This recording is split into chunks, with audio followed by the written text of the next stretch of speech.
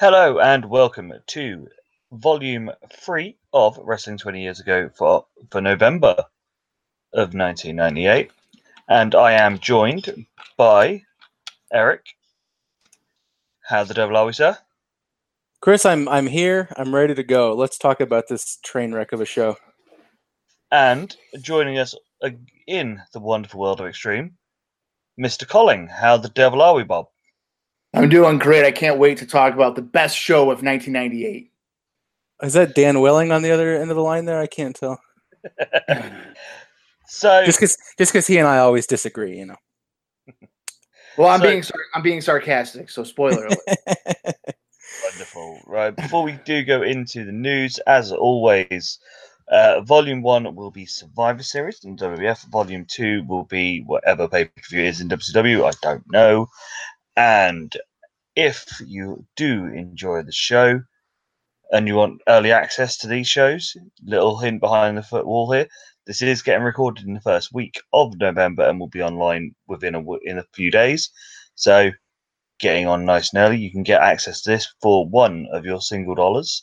And if you want to contribute $5, you can get the bonus Patreon specials. That's all by just going to patreon.com/wrestling 20 years. And as mentioned last month, I have got the show onto Spotify, so you can have easy access to everything all the way back from when Mr. Bamba put out the prologue back in 1993, back in 2013. That's how long this has been going, 5 whole years, and every single one of them is nice and easy to get hold of on Spotify now. So, Eric, it is that time of the day. Let's have some news. Yes, and we'll start with November to Forget. So, the pay-per-view was a mess with many issues. First one being Heyman's booking of a mystery partner for the tag team match before actually having a solid mystery man locked up. He had hoped that he would get hold of Vader, but the negotiations didn't have much chance since Vader was determined to take some time off since leaving the WWF. And every match, including the main event, had changed in the 3 weeks leading up to the event, with people moving in and out of things. So we got Jake the Snake Roberts. Also, in a strange mix-up, many of the cable companies across the country that were meant to be carrying November to Remember denied that they were actually offering it when customers tried to order the event. Operators for several systems had been convinced that they weren't showing such a thing as an ECW pay-per-view. One of the Time Warner systems was so unorganized it played a scrambled version of the show on the pay-per-view channel, even when in other people being swapped around, Yokozuna was meant to be playing the role that Mabel did in the show against Spike, but the Athletic Commission of Louisiana honored New York's ruling that Yokozuna wasn't physically fit enough to wrestle. Post-show, Bam Bam Bigelow yelled at Heyman, complaining at the way that he treats the wrestlers, and his departure wasn't as cordial as some would have believed it was going to be. And in another heated debate, Taz and RVD had got into some conflab backstage with the fact that Taz believed RVD was trying to steal his spotlight by doing the high spot where he jumped onto Douglas as much as they did, when it should have been more about Taz and Shane. And coming out of the pay-per-view, Jake the Snake Roberts missed his flights. and seems to be a massive mess. Only literally getting to the show on time, and then also being a mess backstage, getting out of the show. And morale in the whole company is supposed to be crushed with the realization that the pay-per-view was an absolute abortion. Well, no victory for November to Remember, and no Jack victory either. So Jack Victory is injured with a leg issue, which should keep him out of the ring for up to a year, and is believed to require multiple surgeries. So, Chris, what are the early plans for this Guilty as Charged pay-per-view, the next big ECW show? So, going into it from the end of this month, the lineup is believed to be Shane versus Sabu for the world title, Taz and RVD, the Dudley Boys against the Public Enemy, if they are to be believed to be becoming available and leaving WCW soon, Tommy Dreamer versus Justin or Terry Funk if they can come to terms together, and a triple threat of Mikey versus Lynn versus Storm. And things not so sunny at Casa Candido. So Chris Candido and Tammy Cinch missed the Japanese tour recently. The official reason was given as a family illness, but those that have been around Candido and Cinch fear that other problems will be catching up with them. And in the words of the great Clash, should I stay or should I go now? So before Bam Bam had decided that he really was going to leave and go to WCW, he had been believed that he had changed his mind and was going to stay. Heyman had given it up to Candido and Tammy to fix the contract and get all the details signed out. But obviously, due to the aforementioned personal issues that they are having outside of the ring at the moment, it never actually got signed. So as such, Candido signed the deal with WCW and is now off to them. And the meanies are coming. The meanies are coming. Yep, the Blue Meanie will be finishing his schedule with ECW and has signed a full-time contract with the WWF. There's no official date as of yet when he will be turning up in the Fed, as he hasn't officially signed the deal yet, but he is on his way out. The BWO is dead. Unbelievable. So that has to be said, that is a turn up for the books that the Blue Meanie, of all people, has been signed by the Fed. Either of you have any rhyme or reason on how this one gets done? Well, for me, he's a terrible. I mean, he's very entertaining. He's got a couple good spots. He can do a moonsault at 3 bills, which is nice. But he's overall a terrible worker. They'll probably slide him into some comedy gimmick, or maybe throw him in with the Oddities if the Oddities are still kicking about whenever he gets over there. But like Sandman in WCW, Chris, we talked about how ECW is really the only place for this gimmick to get over and succeed on any sort of relevant level. And I don't know what the Meanie's going to do, because at least Sandman was a main event gimmick. This was an underneath gimmick in ECW. Yeah, this guy has always been part of a group. He's never been on his own. I think you're right with that he ends up with the Oddities. Bob, any feelings on Meanie off on his way out? I was trying to develop some kind of opinion on it, but I simply despise the Blue Meanie, so I can't really think of any reason as to why the WWF would want him. Maybe everybody gets a shot. Maybe they need more fat guys doing moonsaults. I don't know. Yeah, Vader's gone, so.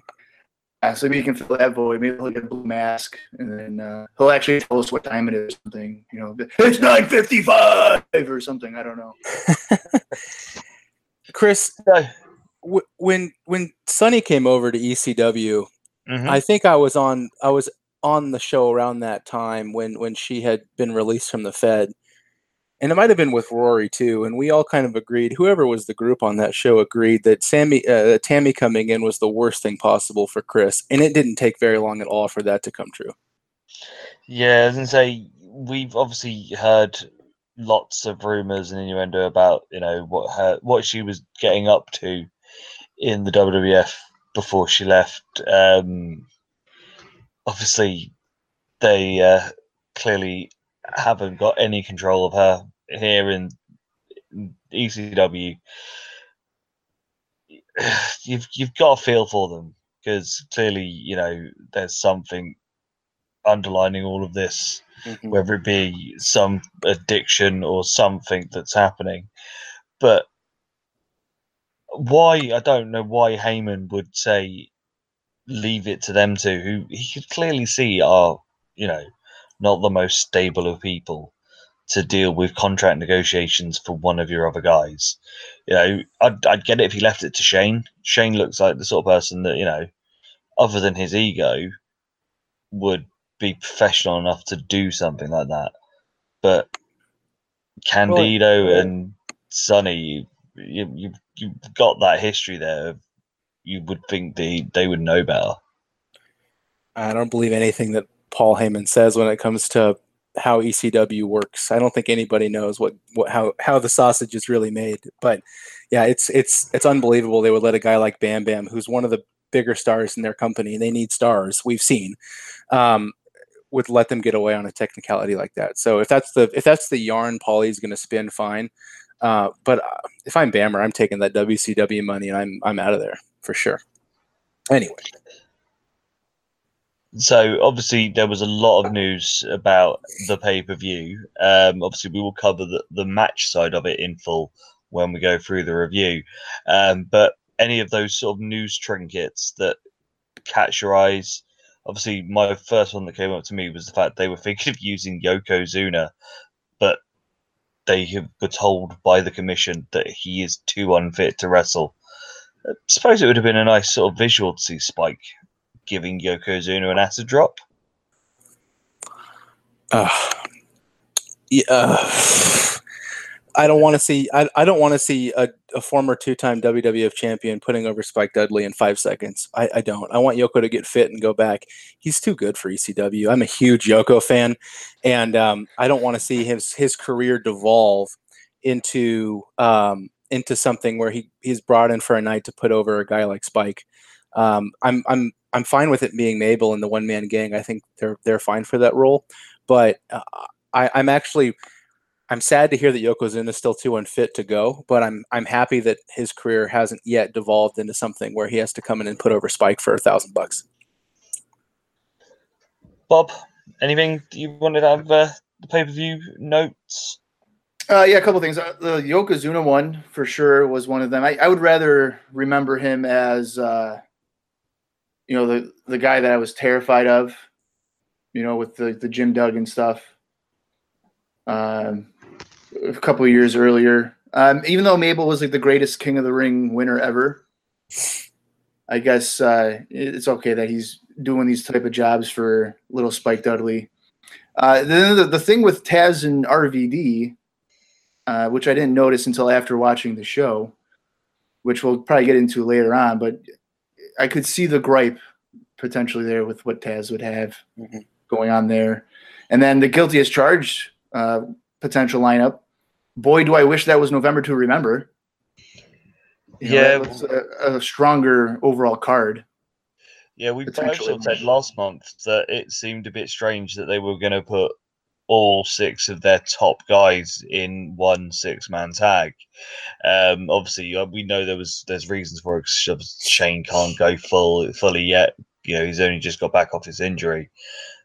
But the show really did suffer for the fact of having all of its top guys in one match.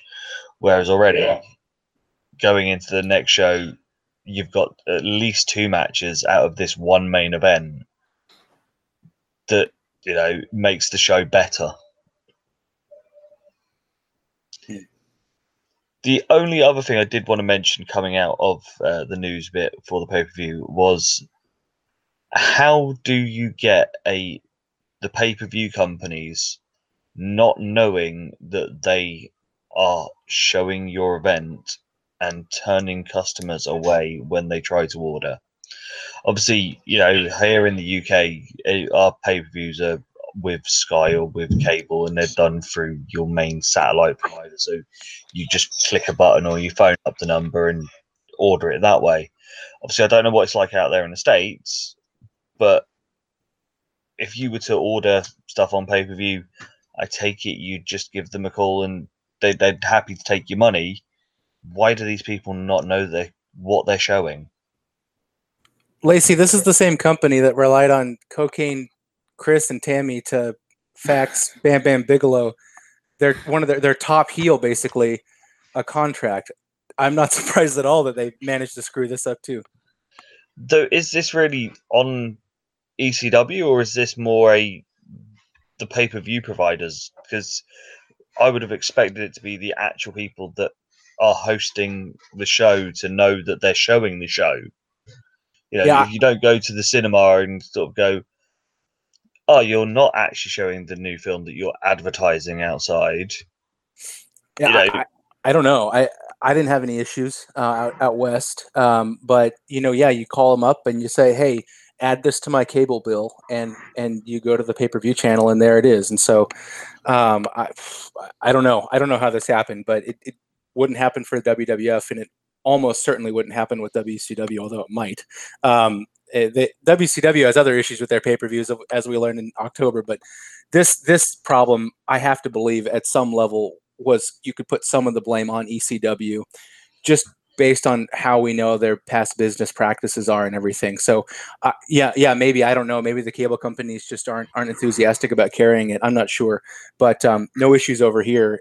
And if there was a major screw up, I have to believe some of that is on the feet of ECW's business management. Anything else that you want to add, Bob? Well, I would think, just for my understanding, I would have to think it's more so the cable companies probably not even having much care about ECW. They're probably relying more on WCW and WWF. They probably didn't even know the name of the event. They're probably like, what the hell are you talking about? We don't even, they're probably so low on the totem pole in returns in terms of how many people are buying them and stuff like that. They probably just sweep it under the rug and honestly don't even care. They're just there to fill the amount of time that they need for the month. They probably don't even care about it. Yeah. So, talking of pay-per-views, we shall go into the review of November to Remember 98. Eric, if you would be so kind as to regale us with the results. I will. These are the official results. The Blue World Order, which is Meanie and Nova, defeated Danny Doring and Roadkill. Tommy Rogers defeated Tracy Smothers in a match from the 1989 Clash of the Champions. Spike Dudley defeated Mabel, as we talked about. Lance Storm went over Jerry Lynn with Mikey and Tammy as special referees. Masato Tanaka and Balls Mahoney defeated the Dudleys, Bubba and Devon, and their crew to capture the ECW Tag Team Championship. As we mentioned, Jake Roberts teamed up with Tommy Dreamer to defeat Just Incredible and Jack Victory. And then in the main event, the new triple threat, which is Sabu, RVD, and Taz, defeated the real triple threat, Shane, Bam Bam, and Chris Candido. So, going into this, obviously we had our moans last month about all the top guys all being in one match. We had high hopes for it, but any sort of opening thoughts of what you felt, how this went before we go into it match by match? Eric? This card looked disappointing on paper, and it was somehow even more disappointing in execution. I don't think I need to spend any more time on it now because I've got a rant that will make our friend Rory proud at the end of the show. And Bob? I had a sliver of hope that this would maybe be a surprising show, exceed expectations. Just because, I'll do a quick rundown here. Rogers Smothers, to me on paper, hey, that might be a pretty good undercard match. Storm and Lynn, two very capable workers. The tag team match, that's probably going to be, a mess of a match in terms of hardcore stuff. And then your 6-man tag, if worked correctly, could have some entertainment value to you or to me. And needless to say, everything I just said had an opposite effect. So the show opens with Jack Victory saying that New Jack deserved his beating from last week in the stairwell. New Jack jumps him and leaves him beat down in the car park. We're now inside the building where Joey is running down the card, and out from the crowd in full mortarboard and funk you comes Terry Funk, who's mumbling and bumbling around about the fact that he hasn't been asked to be part of the show, isn't the mystery partner, and calls Tommy Dreamer a pile of shit. We then get our opening contest, which sees the Blue World Order, Nova and Meanie, going against Danny Doring and Roadkill.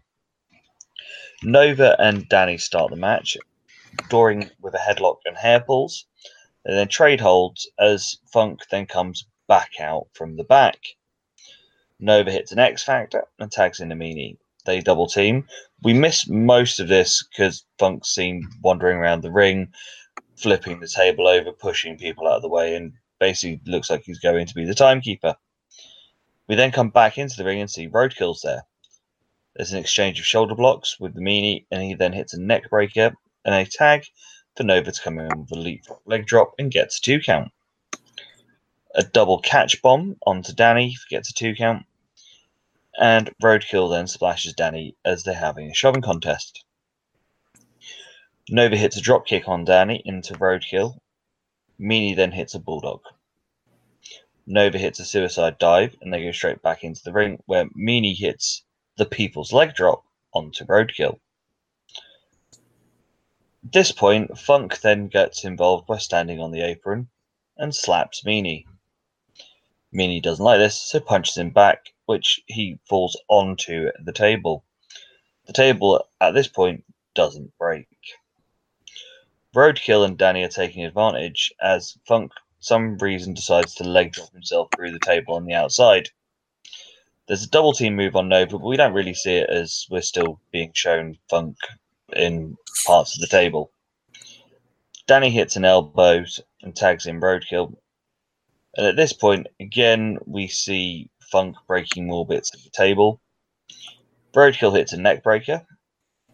Funk then decides he's going to leave. Roadkill hits a clothesline, power slam, and goes up top and hits a massive splash. He then goes up top again and does a walk rope into a elbow drop, but misses. Danny in with a face drop, then goes up top and hits a leg drop for a 2.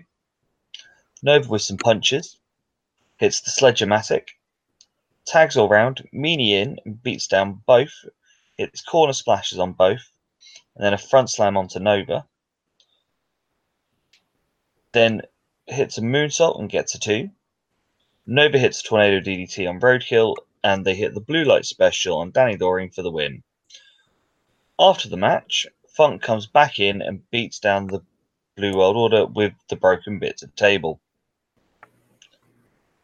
So, this was just awful. I don't get what the whole point of this stuff with Funk is. I'm going to include the pre-show or the pre-match in with this as well. Why is Funk out here just not actually adding anything to the show, taking away from in-ring action and leg dropping himself through a table? Bob, do you have any ideas why this? The only idea I can think of is that Paul Heyman, promoters, whichever, are basically saying, don't fucking care about this tag team match. Watching it, I was taken so out of the match because of what Funk was doing. And to me, as a fan, and if I were to be promoting it, I would see it as being disrespectful to the 4 guys wrestling. Sure, it's pretty much a meaningless match, but it is your opening match on pay-per-view. You have a paying audience both in the crowd and at home. This is not something on hardcore TV where you're getting for free at 2:00 in the morning or whatever. You've invested money into it, and all I can do sitting there is kind of feeling bad for the guys and then feeling bad for Terry Funk's performance because he's just all over the place, making no sense of anything, and it's kind of I would say it's cringeworthy, the entire experience. From what I got out of the match, I mean, Nova and Doring were the entertaining aspects of it, but the cameras were hardly on the match. It was all on Funk, and it just seemed like a really misguided way to start your program for arguably, in terms of name recognition, your biggest pay-per-view of the year. Eric, any logic your end either? I don't understand why you would not advertise Terry Funk showing up. I hate this in wrestling. Fans are always like, oh, we want to be surprised. We want to be swerved. Right, but it makes no fucking business sense because you're ECW. You need every eyeball on this thing you can to succeed financially. And you're going to have Terry Funk and the rest of the NWA roster from 1984 show up throughout this show. And you advertise none of them. It's appalling. And so you bring in Terry Funk and you don't advertise him. Fine, whatever. And then you do this with him. You completely waste him. It's not like Jake Roberts did much of anything in that tag team. Why not just have Terry Funk come in and help Tommy Dreamer, and then you can still do the angle where they break up afterward? It's mind-boggling. And then you have this match, and you're going to start a pay-per-view off, like Bob said, a pay-per-view off with a cold match with 4 young guys. And of those 4 guys, you have 3 good workers, and Roadkill is very impressive in this match for the amount of time that they actually got featured. Roadkill's good. Doring and Nova are both very good. And then you have Meanie, who we just talked about is a shit worker, but he's very entertaining. Probably a future world champion. World champion of something. Right. So, but he's entertaining, right? And so you're going to and these guys are not featured on hardcore TV very much. And the BWO hasn't been featured very much since Stevie left. And so you're starting your number 1 pay-per-view off with a cold match with 4 young guys who are underneath. And you're going to completely railroad any chance they have of making an impression or getting over by, first of all, not featuring them at all during their own match. And then the team that goes over gets beat up by Terry Funk, the unadvertised old guy that nobody knows what the fuck he's doing there. This was insultingly bad. And if I were the 4 guys in the ring, I'd be pissed. I cannot agree with you both anymore. You pretty much summed up exactly my thoughts on this. It was like, why the fuck is Funk there?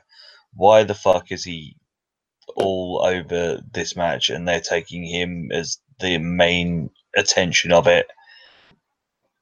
And just I don't get it. And as you say, it only derails the young guys here that, give them an opening match on pay-per-view. For what the bits of which we missed could have been really entertaining and made the match that we were watching flow much better. Because when we did see stuff, even with, the limitations of the Meanie, it was still, decent what we were seeing. Roadkill doing the rope walk elbow drop, for a big lad the size that he is, he shouldn't be able to do that, but he can. But the whole match was ruined just because they're fucking insistent on letting Funk be this crazy uncles type person that just has to make it all about him. And I don't get it. It doesn't make any sense on why. Well, it's all uphill from here, right, Chris? Yeah, about that. So, our next match sees Tommy Rogers, who's down with Chris Jay, going against Tracy Smothers, who has Little Guido, Tommy Rich, and Ulf Herman with them. To open up, starting with headlock chain wrestling, that is until Ulf grabs Tommy's leg. Chetty then does the same to Tracy. Tracy then hits a side kick, goes for some corner punches. Tommy hits a clothesline that puts them over the top, and then back in. Ulf then is win with a slingshot. Chris and Ulf go at it and seem to wander their way to the back. Tracy then chokes him. Guido comes in and hits a leg sweep. They then also hit a super kick combo. There's more double teaming as the Big Don interferes and keeps hold of the ref. They then hit a double STO and the Italian elbow drop that gets a 2 count. And then Tracy sits in a long headlock. Tommy manages to get himself up with a leg sweep, but misses the follow-up elbow drop. Tommy hits some punches and a knee lift and drop kicks to every member of the FBI. There's a power slam and he goes up top, but misses the crossbody, and Tracy rolls through and gets a 2 count. Tracy then hits a crossbody of his own, but Tommy rolls through that and gets a 2. Tracy then hits a low blow and a side slam that gets a 2. Tommy hits the Tomikaze and gets the win. Post-match, it looks as though the FBI will break up as they're all sort of pushing and shoving each other in that heated Italian way. But they all then decide to beat down Tommy Rogers instead. That is until Chris Chetti makes a save. At this point, Ulf comes back out and has brought a friend in Mabel. They beat them down and batter Chetti as well. This brings out Spike Dudley. They beat him down to start with, and Mabel is about to go off the second rope, but Spike manages to hit Mabel in the nuts and push him through a table. Spike then goes through some corner punches. We then roll into the match between Spike Dudley versus Mabel and Ulf Herman. Spike hits the acid drop using Mabel as a run-up onto Ulf, and then one onto Mabel and pins both of them. So we'll put both these matches together as they flow into each other. This is the cardinal sin. This was just boring. I can deal with bad wrestling. You know, you can find fun in bad wrestling. This was just boring, slow, and the whole Spike comes out, low blow, acid drops people has got old already. Eric, do you concur, or did you see this completely differently? Concur with exposition as follows. So I get it. I understand the logic of having two established, and Bob's a bit more of a wrestling historian too. And so like Bob, like you can get the idea of having these two kind of established Southern guys, Tracy Smothers and Tommy Rogers, and having Tommy Rich out here. You're working New Orleans, and maybe you say, oh, maybe we'll bring in a handful of those old NWA South, Watts territory fans and get some old new eyeballs or new old eyeballs on this product. I kind of get that. But man, this is not the time or the place to play homage to, or probably more accurately, exploit the territories. Like the first match, here you have two good younger workers, Guido and Chetti, like good, solid technicians. And they're on the sidelines watching two guys in their, early 40s now wrestle the opening match in what would have been the 1989 Clash of the Champions or something like that. Like, I don't understand this. This was the second match in a row, Chris. You hit the nail on the head where it's like, what are they doing? And especially you have Guido and Chetti here. Fortunately, they weren't in the match, so they couldn't really be buried, but they were still secondary to three guys whose primes have, in Roger, Smothers, and Rich, and Tommy's always involved. Tommy Rich, that is. Like, we have two good young workers, guys on the upswing, on the sidelines watching three guys who don't need this spot, and it doesn't fit with ECW. And then again, after the match, Pier 6, whatever, that's fine. It's the FBI. Everybody's got a faction in ECW. That's why there's no clean finishes. But you have another guy like Mabel, and we've dogged on Mabel a lot, and he's the worst king of the ring, and he's a pretty bad worker. I mean, he has some of the worst work stomps I've ever seen in my whole life on this show. I mean, just bad. He looked like he was going to fall over. But he still has name value, and he was very recently challenging for the WWF title. And another guy you don't advertise. And like, I understand a lot of the stuff came together at the last minute, but it seems counterintuitive to even bother bringing somebody like Mabel in for this if you're not able to advertise for them ahead of time? Like, what was the point of this? Again, like Terry Funk. You have Terry Funk, you have Mabel, you later on have the one-man gang. I mean, Jake Roberts, you have all these guys that you could promote and add some name value and recognition and credibility from older wrestling fans to your promotion. But they just show up to get squashed. It's so dumb. I'm not as over the Spike squashing big guys thing, but I wish it wasn't Mabel. And if it had been, I wish they would have fucking advertised it. That's for sure. Because ECW is just, oh man, it's so baffling what they're doing here. I don't get it. The first two matches of this show are just like, it set the tone for the rest of the night. I don't think had anything good happened after this, I still would have been into it because it was so distasteful how the first half an hour, 45 minutes went. So, it's one of those things. I said it last month when I did the Fed show. I can deal with bad. I don't like, and I feel it's a bigger problem to be boring. Yes. And this is where it's just like, it's just boring. I can, Bob, I know you say that you like, the old school stuff, and you have a tendency to sort of be the historian and like that old Southern style territory wrestling. But it's 1998. Does this have a place in modern society other than an armory or some county fair? I think so, and I'm gonna go with a different approach with my answer.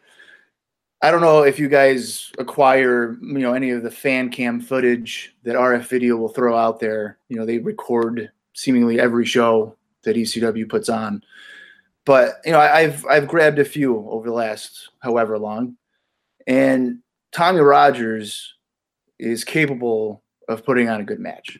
The guy can work. I don't know if there's many people that could debate that. The guy can work a babyface match. He's got some good offense.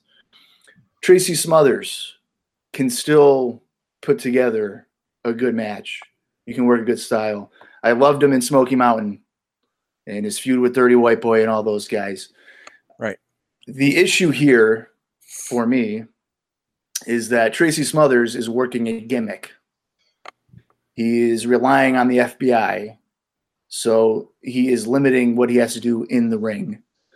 The constant involvement of the FBI really prevents any action between Rogers and Smothers to fully develop.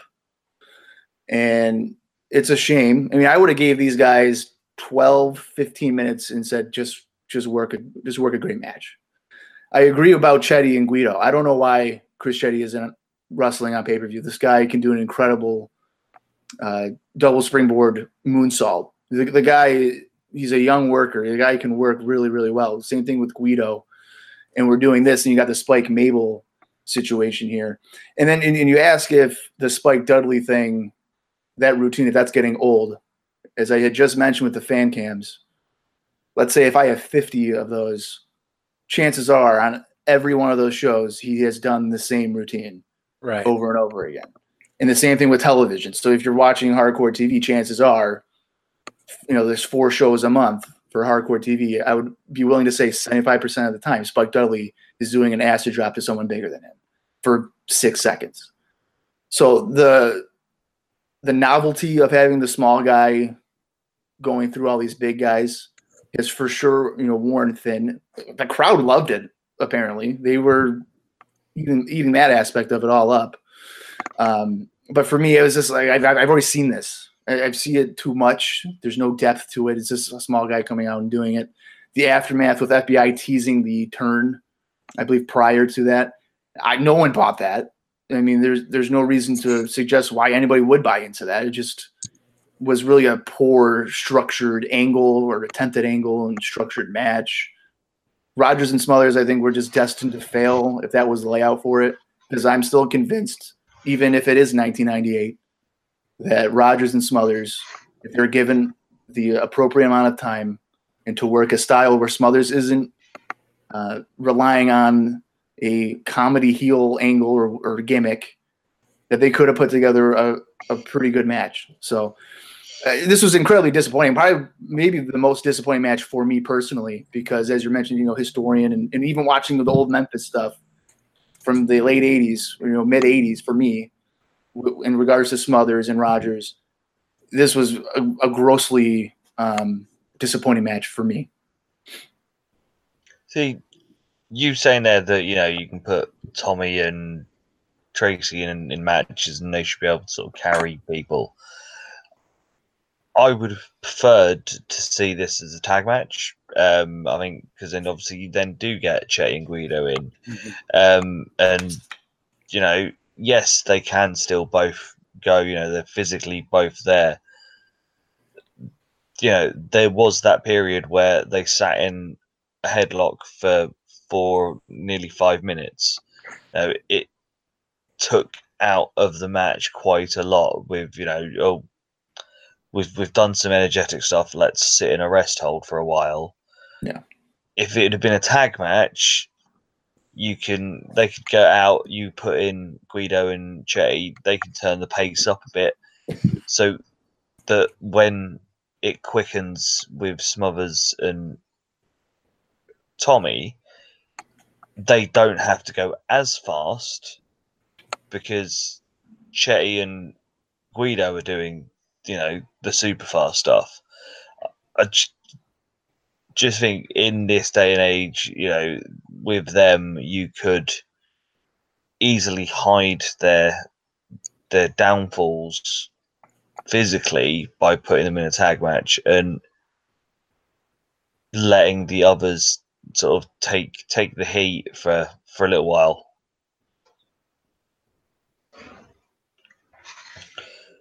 So our next match sees Lance Storm with Tammy Lynn Bitch going against Jerry Lim, with our two guest referees, Mikey Whipwreck and Tammy Lynn Cinch. Before the match gets underway, Tammy takes an age putting on her socks and trainers and flirts a lot with not wearing a great deal as her referee's uniform. Starting the match with some really, really good chain wrestling, with both of them countering and reversing holds. Lynn hits a snapmare into a corner monkey flip, but Lance lands on his feet. Lance does the same, and Lynn lands on his feet and puts on a drop toe hold. Armbar takedown by Lynn, but Lance with some punches, a press slam, which is reversed into a cradle for a 2 count. We get reverse pins that gets 2s, and Lynn shoulder blocks and gets a 2 as well. I must say at this point, Tammy is doing the pins and is fast counting quite a lot whenever Lance is down. Lance goes for the belly to back, and Lynn counters that and gets another 2. Lance then hits drop toe hold. Lynn puts on a hammerlock. Lance into the corner with elbows, chops, and then goes all the way over with a big clothesline and jumps over with a baseball slide that turns into a head scissors and a cannonball onto the outside. Back in, the Lance then hits a springboard clothesline for a 2 count. Lance hits a stamp mare and it hits some knees. Puts on a headlock. Lynn bows his way out and hits a crossbody that gets a 2 and a head scissors. He's then on the apron when Bitch grabs hold of Lynn, so Lance hits a drop kick to the floor. Lance then does a springboard crossbody all the way to the floor and back into the ring, a corner roll up for a 2 count. Lance then hits the stroke and then puts on the surfboard. Lance tries to go for a powerbomb, but it's reversed into a roll up by Lynn for a 2. Lance hits the super kick and only gets a 2. Lance then puts on a sleeper, but Lynn manages to belly to back his way out of it. They then exchange forearms and Lynn hits a powerbomb and gets a 2. He then hits the gourd buster and a pedigree for a 2, and another roll up for a 2, all of which Tammy is quick counting. Lynn with drop kicks, and Lance goes all the way off the top to the floor. Lynn then hits a cross body to the floor, back in, and Lance crotches Lynn and then hits a belly to belly. Lynch gives them a standing 7 count when Binch come in and shoves her. So Sitch pulls off all of her clothes. Then Mikey then shoves Sitch and hits whippersnappers on Bitch, Lynn, and Sonny. Lance then hits Mikey with an awful whippersnapper. Lynn gets the roll up, but Mikey turns him over and fast counts, and Lance is the winner. This was a decent match, these two do really well. They work really well. They're very, very smooth. And surprisingly, this match wasn't ruined by the idea of having 2 special referees. But my overall thought with this was it was good, but this could have been great. Bob? I didn't really like it. I didn't like the 2 referees. I didn't like that Tammy was in the ring. I feel she kind of caused things to unravel, I suppose. I get why they would have her in there with her history with Lance Storm and everything like that. But, it was okay. The action was okay. But like you said, it could have been so much more. These guys, Storm and Lynn, I would probably have to say that one of the 2 of the best workers they have in ring. He's probably in the top, I don't know, 5 or probably top 5 or so that they have right now. And then the special referee angle just limits what they could do. Tammy not being an experienced referee doesn't help the whole situation. But another thing I didn't like about it is literally, aside from, I guess, Spike and Mabel, every match has had some sort of distraction. Funk in the beginning, you have the 2 referees here. The FBI with Rogers and Smothers constantly getting involved, so they're not really focusing much on the in-ring. So for me, I like no distraction. Just let the wrestlers play it out. Leave the distractions for television. And right now on this pay-per-view, that is just not happening. And unfortunately, it's not allowing for great in-ring wrestling. Eric? Man, we complained in August about how Tammy's little bit of involvement with Lance and Chris Candido in their match really took away from that. And this match involved 2 equally good. And Jerry Lynn's right up there with Lance Storm as far as I can tell as an in-ring guy, and he's just as good as Candido. And what they've done is they haven't done anything but dial up the bullshit. And so we have 2 guys here. Chris, remember when ECW used to just say, hey, Eddie and Dean, go out there and tear the house down for 25 minutes. And exactly. And those matches are still talked about as some of the greatest in North American history. I'm not saying that Lance and Jerry Lynn are on the same, 1% of all workers level that like Dean and Eddie and Benoit were in 94, 95 when they were doing this stuff, but they're close. They're the best ECW has to offer. And instead they're being saddled with these special refs and Tammy putting on her boots. And it's just, this match could have been so good. And it was sacrificed to the storyline and cheap pop goblins. You know what I mean? And then, so I wrote this note here. And so what we have is Jerry Lynn, a face, has the special ref, a heel, working in his favor against a heel. The balance here is terrible. Jerry Lynn is a white meat babyface all day through and through, twice on Sunday. And here he has referee influence and conflicts and stuff. And then the end of the match, and I'm just going to read straight from my notes here. Mikey beats up both women. The finish is fucked. Slow count by Tammy. Tammy hits a stunner on Lance. Mike kills Stunny with a fucked up stunner. Turns over a small package. Fast count for Storm.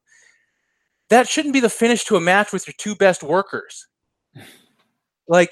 This whole show is just is bad, and it doesn't get any better. So I was the only one that took even a slight little bit of positivity out of this one. Then. You're reaching for something.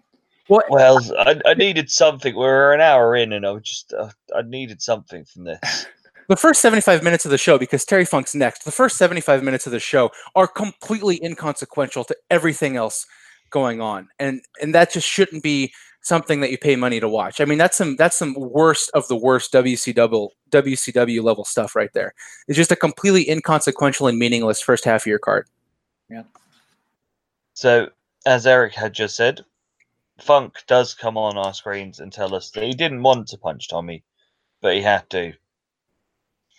We then get our tag team title match with Balls and Tanaka with Axel going against the Dudley Boys, Bubba and Devon, who are with Joel, Sign Guy, and Big Dick. Axel calls the Dudleys pussies and says they will ignore the state commission's ruling on there being no chairs. So the Dudleys double team Tanaka to start. Bubba hitting Tanaka with some massive punches. He gets a snapmare and then puts on a face lock. Elbow drop. Tag to Devon, who comes in with some corner chops and a spinning back elbow. Punches and puts on a neck vice. Tag to Bubba, who comes in for a neck breaker. Gets 2. Tags into Devon. They double team with some punches.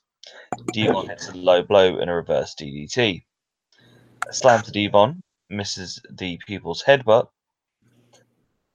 And Tanaka gets a tag power slam as Balls comes straight in and then hits a tip rope splash for a 2. Bubba gets low blowed and super kicked by Balls. Bubba then on the floor as Devon is backdropped on top of him. Tanaka then does a vaulting plancha, and Balls was going to go for one of his own, but stops, only for the Dudleys to take advantage. Bubba in the ring, and he hits a plancha of his own. Tanaka whips Bubba into the railings and then hits him with a running chair. Back into the ring, 3 roaring elbows, one of which to the ref, and then Big Dick comes in and hits an Argentine backbreaker. Axel in with a chair and absolutely annihilates Sign Guy Dudley with a Nutcracker sweep and a massive chair shot onto Joel. All 4 in the ring and have chairs. We get the dueling chair shots. Dudley's hit massive headshots and Tanaka and Balls eat them. They then hit roaring elbows, 2 chairs of their own. They get a 2 count. At this point, out comes Jeff Jones. He gets in but eats a massive chair shot from Axel. Balls and Tanaka then hit more elbows, but Big Dick comes in and grabs the rope, making Balls fall and hit the floor. Tanaka eats a 3D, but kicks out at 2. The Dudleys implode and start punching each other. The Dudleys big chair shots for 2 counts. Balls hits the Nutcracker sweep onto a chair to Devon. Tanaka hits the Tornado DDT to Bubba. Both only get 2 counts. The Dudleys hit low blows. Devon hits a lovely pile driver on the chairs onto Balls. Bubba hits a Tiger Bomb to Tanaka. The Dudleys then go and get a table. At this point, out come RVD and Sabu, who attack the Dudleys and put them through the table with double top rope dives. Balls and Tanaka get the pin, get the win, and we have new tag team champions. This was okay. It just never really got into full swing. It was always a bit stop-starty, and I don't know why we needed RVD and Sabu to come down and get involved in the finish. Eric? It was at this point in the show where I became convinced that Paulie was trolling us. Because this show became How to Get Nobody Over 101. Okay. So, Chris, we talked about last month that ECW had booked themselves into a corner, right? With either they hotshot the belts onto Tanaka and Balls, or Tanaka takes a loss on pay-per-view, and this is the first big pay-per-view I think that we talked about that ECW had advertised in Japan. So this match was troubled from the start, and so they have the same match they had on Hardcore TV a couple weeks ago, right? And so they even repeated a lot of the same spots. There was a moment where I was like, have I seen this match before? I mean, that's how tightly rewound some of the spots, right?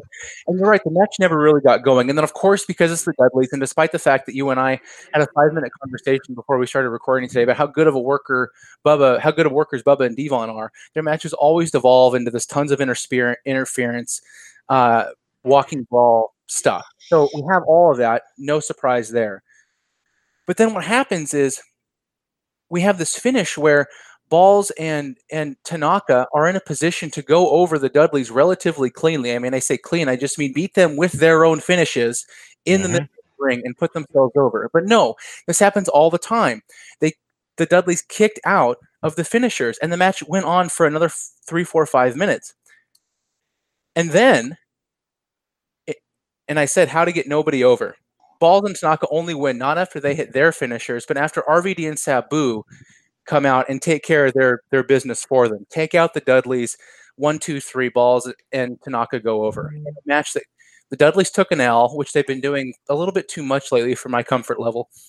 And Balls and Tanaka were made to look like second fiddle in a match where they won the tag titles. So again, what Paulie's trolling us at this point. I'm convinced of it at this point in the show. Bob, have you got anything to add? Well, I mean, I'm not going to repeat what you guys are talking about because you're all making very good points. The one thing I took from this was that Joey Styles on commentary kept on talking about if Tanaka and Mahoney take one more shot to the head, their careers are over. Really playing it up. And then the amount of chair shots to the head, unprotected or whichever, that happened in the match, and they are seemingly 100% okay, completely takes away from any attempt to get sympathy or emotional investment into the match for me. Because, if after one chair shot to Tanaka and he's stretchered out or something, then I'm emotionally involved and he were to come back or something. But he just pops right up and starts doing roaring elbows and all these things. So Joey Styles' attempt to provide a story, which has lacked throughout this show, goes right out the window because these guys are obsessed with just destroying each other with chair shots for oohs and ahs. The finish, this is if you stick to that story, the obvious direction is to have Tanaka and Mahoney clean in the middle, holding their necks. We did it. We're not dead. We won the titles. We beat the bullies. And instead, they need help from RVD and Sabu, who repeated the same spot they did at the last pay-per-view, by the way. Again, another repeater. Exactly. Right. So, I mean, this pay-per-view, November to Remember, is, for me, as a wrestling fan, for ECW, is WrestleMania. That's how it's always been ingrained in my brain. The big matches, Douglas Bigelow last year, that's a pretty big match. And then they had their super cards years prior. This show is like ECW Thunder to me right now. I don't know what they are attempting to do with this program. If I would not be inclined to purchase another pay-per-view after seeing this train wreck of a show. I feel like I've wasted money. And I mean, Paul, I don't. This is a baffling decision throughout this entire show. I will give Jeff Jones credit, though, to find some positivity in here for that fake pin attempt when he was like, "Oh, my arm hurts" or whatever. That was good. And he got absolutely leathered too. I mean, he took one for the team. Yeah, Jesus Christ. When he slid in and he was like 1, 2, he executed that very well. And then yes, he did probably lose a couple of years of his life because of that chair shot. But yeah, this stuff is just baffling to me. And as a longtime wrestling fan, historian, whichever you want to say, I mean, it's just, this show is just driving me nuts. I want to rip my hair out, and I'm bald. So you can have some of mine. No, thank you. I like being bald. All right. All right. I like doing it. That's how bad this show is we're talking about hairstyles. Come on. Yeah. So we followed that up with a triple threat promo saying they're going to beat down the new triple threat as they are not a unit. Even the promo packages on this show are uninspiring, that none of them are even getting spliced in. We then have our co-main event of the evening, which sees Jack Victory and Just Incredible, who's out with Jason, Lance Wright, Chastity, and Nicole Bass, going against Tommy Dreamer and his mystery tag partner, Jake the Smackhead Roberts. I'm sorry, Jake the Snake Roberts. They brawl on the ramp. Tommy back into the ring and hits a knee lift. Jake hits a knee lift as he then gets backdropped onto the floor. Justin and Tommy brawl outside. Tommy hits a tope to all the heels to the outside. And then in the ring, Justin and Tommy go at it. Lance grabs Tommy as he's going along and then eats a baseball slide. Jack in and gets an atomic drop and a clothesline to the floor. Jack looks as though he's fucked himself, and as we mentioned in the news, has done himself an injury and has put him out for the year. Tommy and Justin brawl to the outside. Back in, Justin puts in the boots. Jason in as well, puts in the boots on Tommy on the ramp. Justin hits a power slam onto the ramp. Back into the ring and he hits a jumping DDT. Jason beats down on Tommy again as Jake is distracting the referee.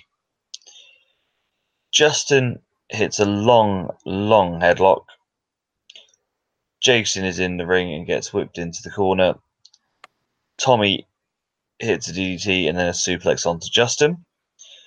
Justin up, gets a chair in and hits the drop toe hold onto the chair.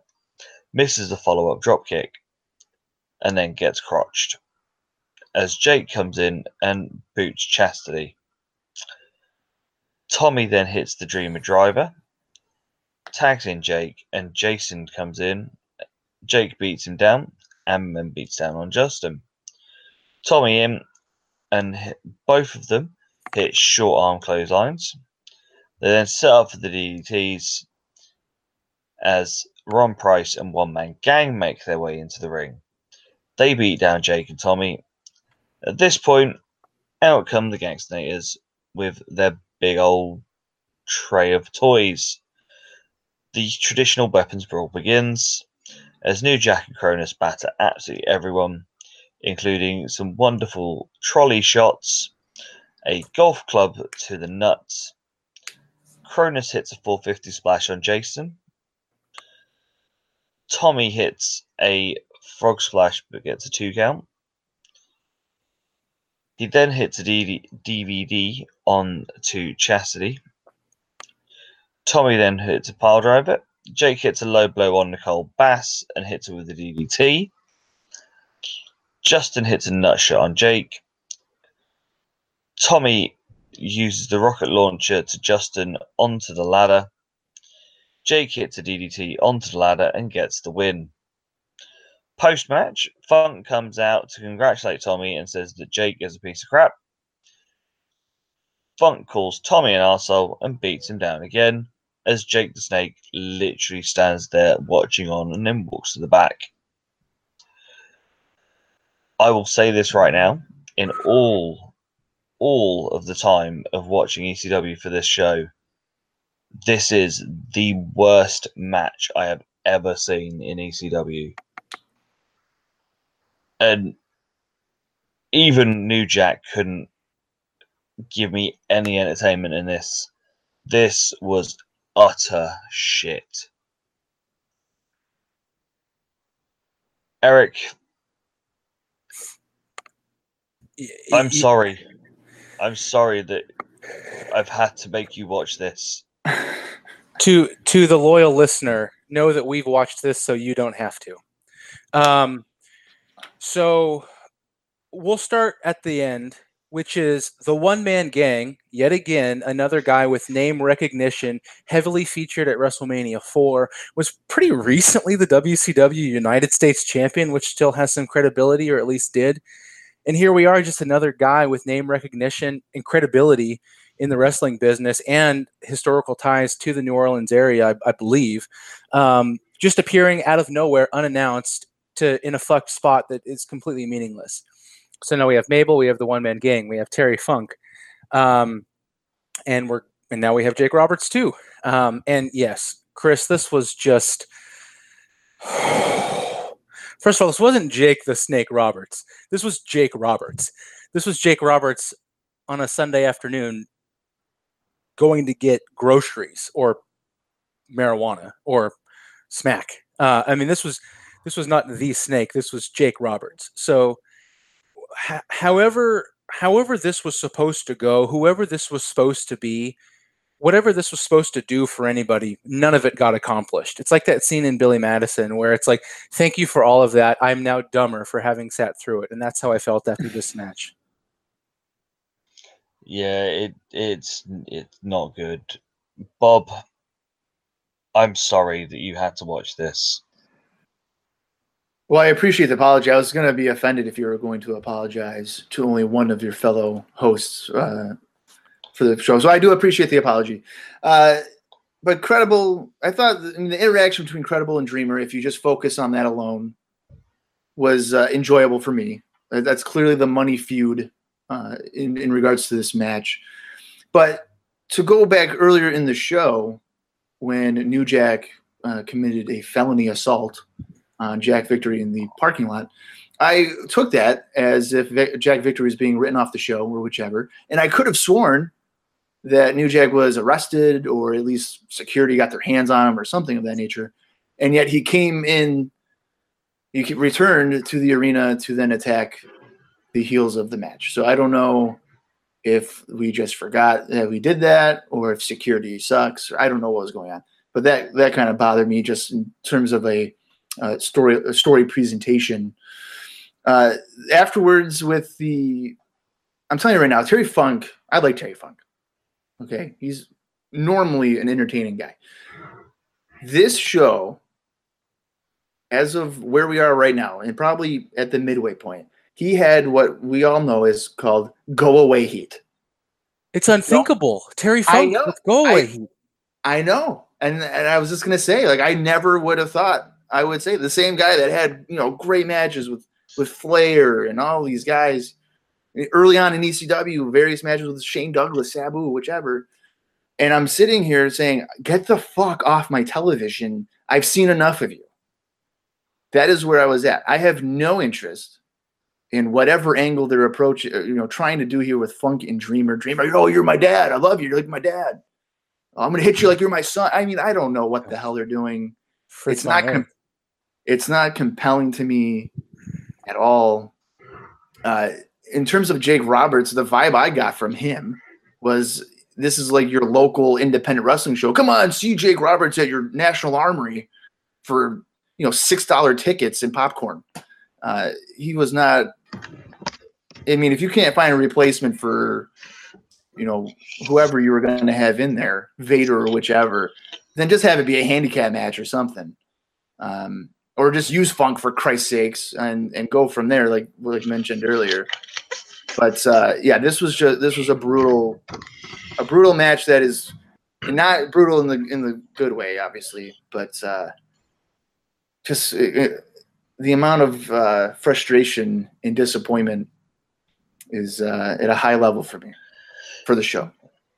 See, obviously, I said in the news that Jake was late on his plane and literally turned up sort of minutes before turning into when the match was about to start. But you could have probably noticed the fact that he was in what looked like a rugby shirt and a pair of tracky bottoms. Yeah. That he wasn't there or interested. Why would you even just sort of let him still go out? Why would you not on the fly just go, fuck it, Chetty? There's going to be people floating around backstage, Spike, or fuck it, New Jack. Sure. They could have done anything but let him go out there, because I don't know what he was on, but he was definitely on something, because he was not with us. And that whole thing of where we said in the news that pay-per-view companies sort of actively saying that they're not showing this show, or they have no idea about ECW. Would you be surprised that coming out of this show and just this match, that anyone would want anything to do with ECW when you've got people like Jake Roberts on your show? Man, it's embarrassing. Like, Jake Roberts is one of the more well-known guys from the last era, and there's a reason why he has not been employed by the WWF or WCW in some capacity in a couple of years. Like, what were they expecting? Like, were they expecting Jake Roberts with Alice Cooper from WrestleMania 3, in the best shape he's ever looked, in the best, in the most over he's ever gotten? Like, you're 100% right. Like, if the answer to the question is Jake Roberts, don't ask the fucking question. Yeah, there's just so much that they could and should have done instead of this, and it smacks of desperation. Looking at him, he probably would have taken payment as a bag of smack.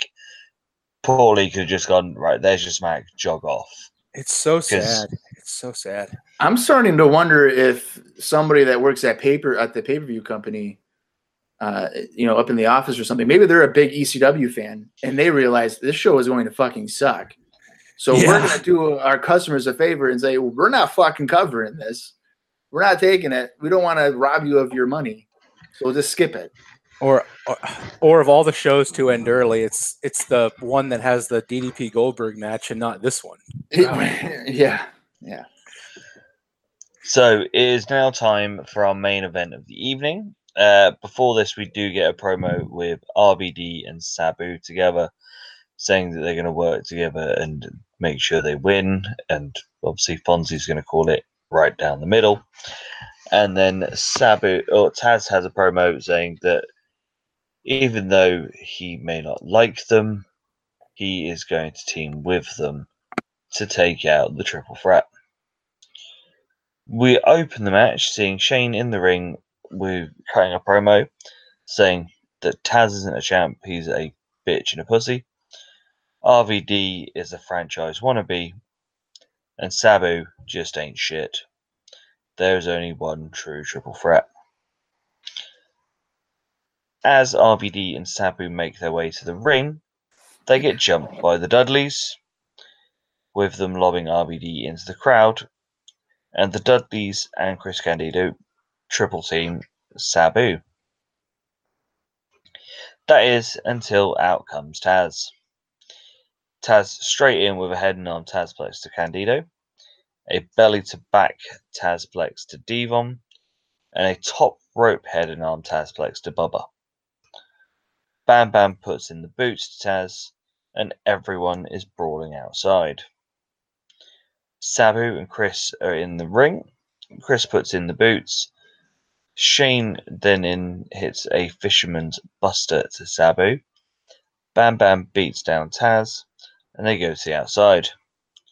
Chris hits a leg drop and a rolling neck snap, and Sabu hits some punches.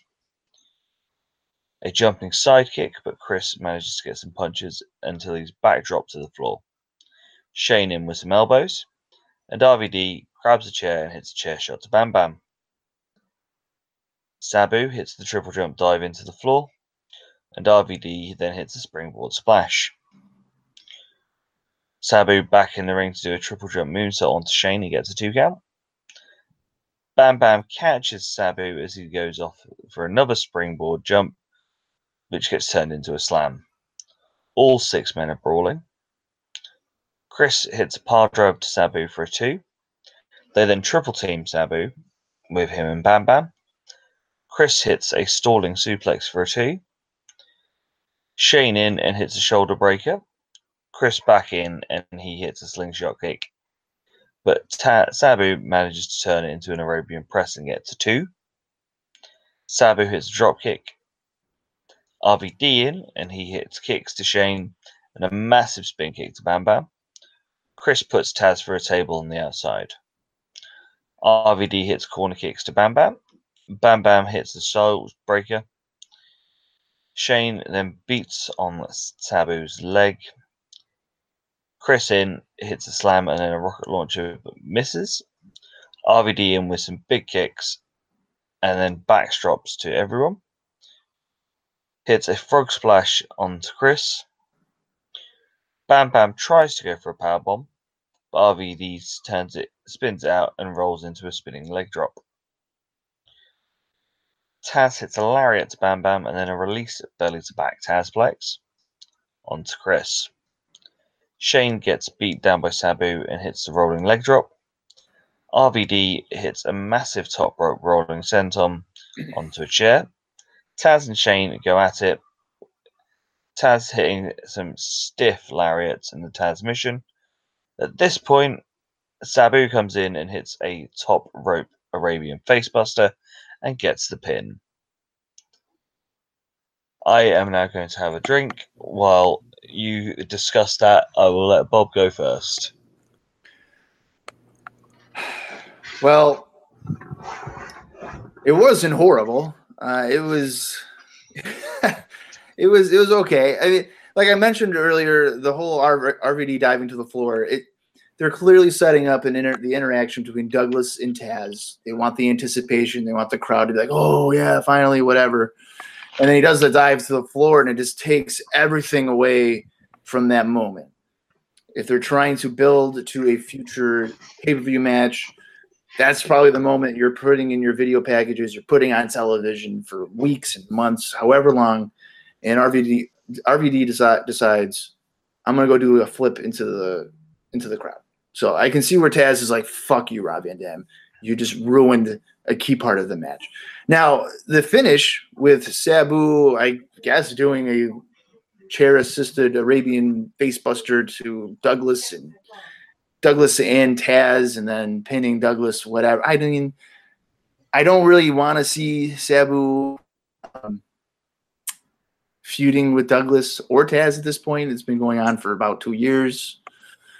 I'd rather just Taz and Douglas go at it. They've been dragging that on for, since July of 97 at this point. So it's going on for a while. There was no real structure to this. The finishing move, the signature moves, just in rolling out to the floor, just lazy structuring and booking of a match. The main goal, I would imagine, of the Sabu or of Taz and Douglas, that interaction being foiled. Coming out of this, I mean, there's nothing really to look forward to in terms of a future pay-per-view. And if I'm sitting there as the camera goes to black, I would be looking around and asking, why the hell did I just pay for that? So certainly not a match that saved the show or anything for me. Eric?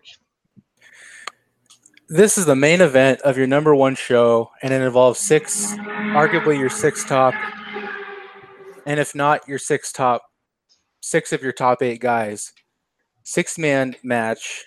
It goes less than 13 minutes, bell to bell. The main event of your number one show. Preposterous. Now is a good time to bring up that not only has the booking and the execution of the matches been terrible, but this show was filled with timing errors, and there was so much filler, and matches felt rushed at times and felt drawn out at times, and there were weird promos that felt like they were going on too long to stall for time. And you have a 6-man main event of your number one show, and it goes under 13 minutes. This should have been a 25 or 30-minute match. So there, for what that was, Bob, you're completely right. The structure of this match was bad. This thing it immediately devolved into a shapeless, formless brawl, and only the Dudleys really know how to do that with any amount of entertainment. And it was disappointing even on those standards. So if that's not bad enough, your world champion's been on the shelf for 6 months with an arm injury, and he does the fucking job in his first show back to a guy he's not even feuding with. Like, I can't even begin to describe like how And then the show just ends, and it ends 15 minutes early. They didn't even hit the 2:45. Like, I can't. It was like from bell to bell on every match, between every match, and after every match on this card. They did everything they could to take away any sort of momentum that any individual wrestler or the company could have had at any point. Just utter shit. So, is this the worst show that either of you seen as part of this project? Bob?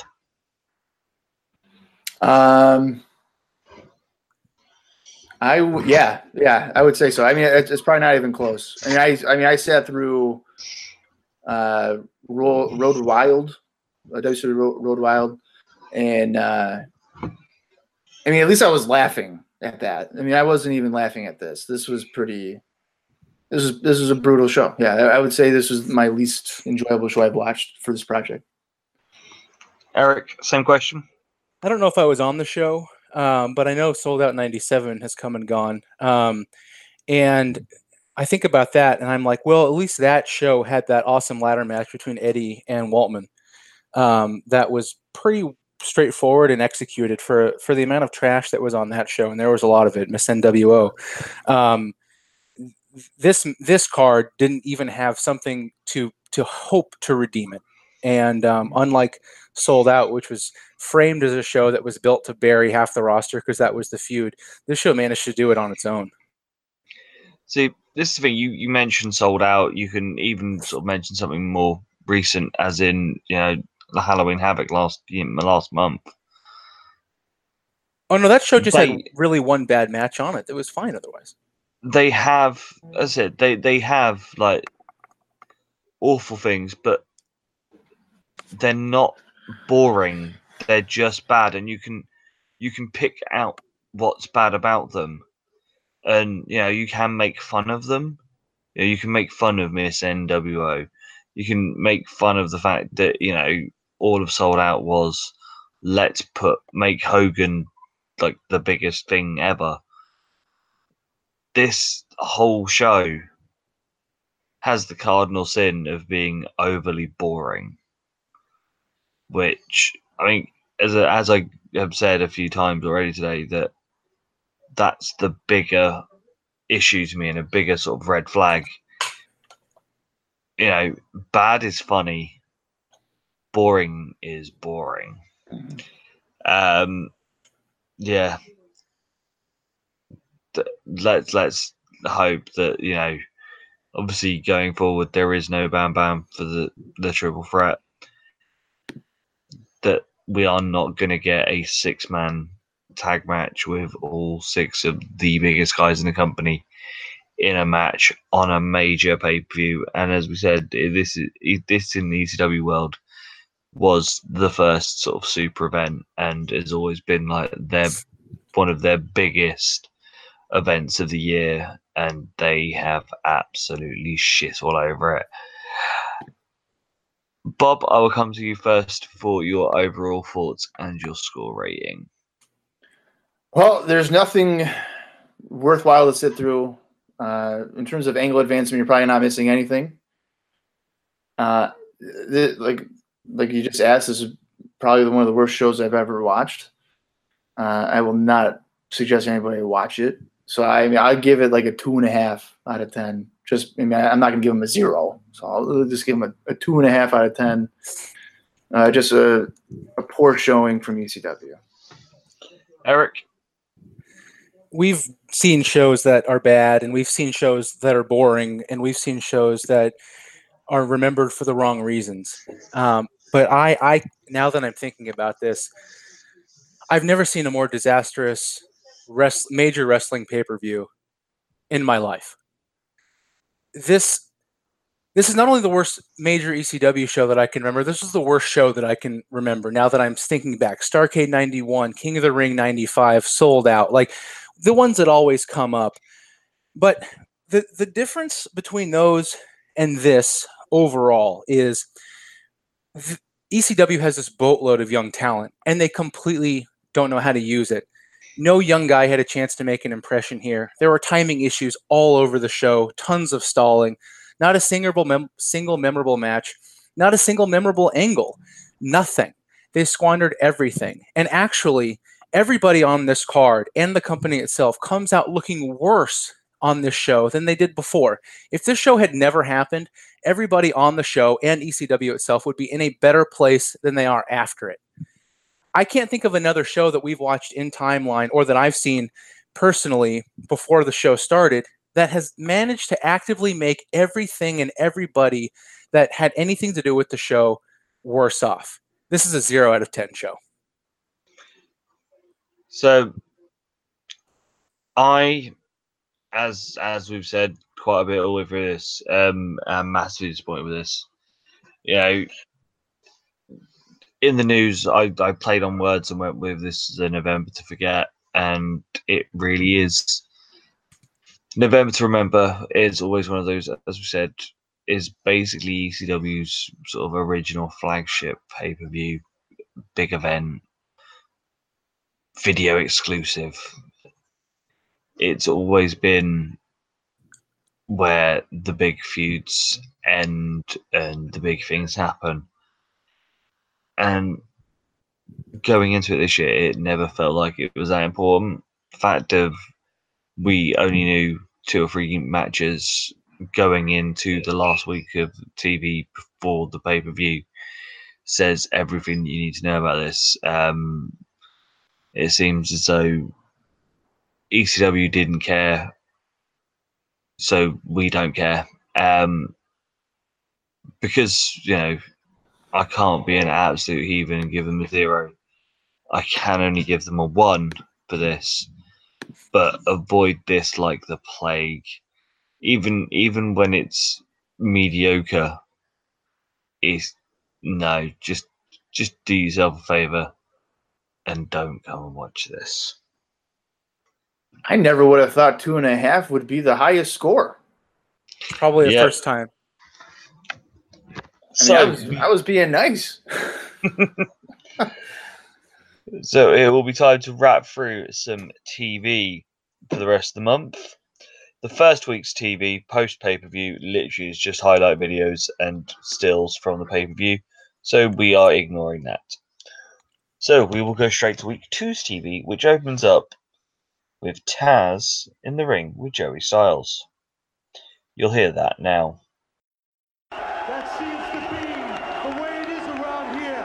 Taz gets screwed, and I left my guard down. Sabu screwed me. I had that scumbag from Pittsburgh, Shane Douglas, choked out, Brooklyn style, right in New Orleans. And as usual, Sabu has to steal Taz's thunder.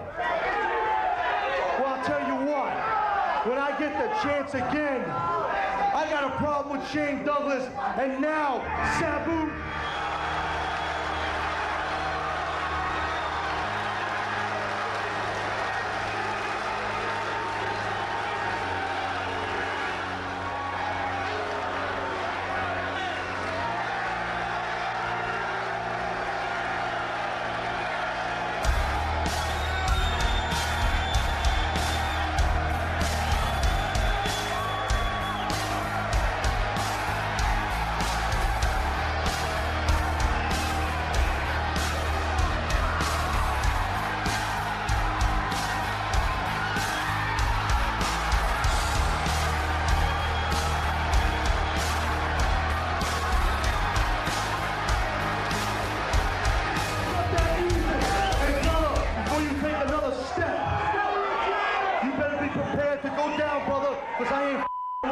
So say what you gotta say. What's your deal?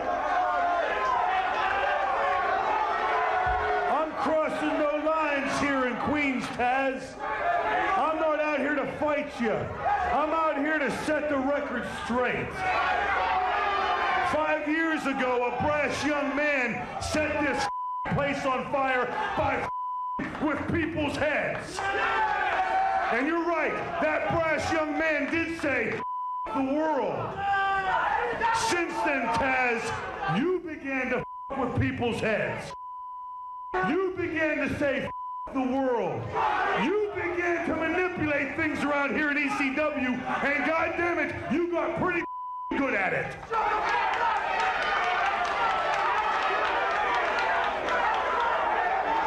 don't you shut the while I talk to a man unlike you. At the pay-per-view, Taz, I'm man enough I said it on TV this week. You had me locked in the car to Hajime, and I could not escape. There is one man who stopped your hero named Sabu. His name is Taz. On Barely Legal, first ever pay-per-view, my friend, you put his ass down.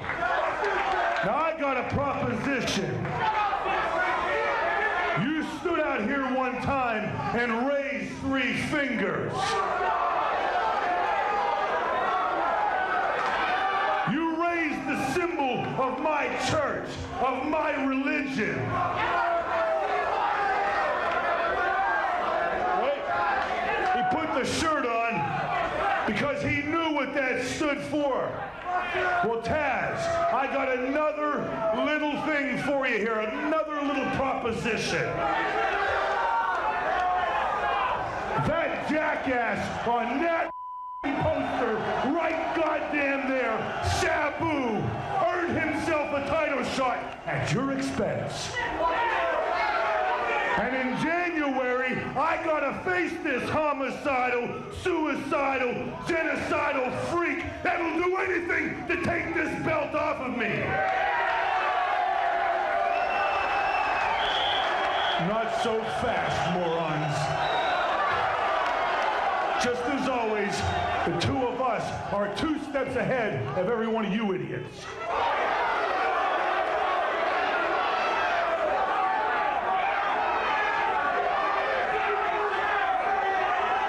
You do me one favor, Taz.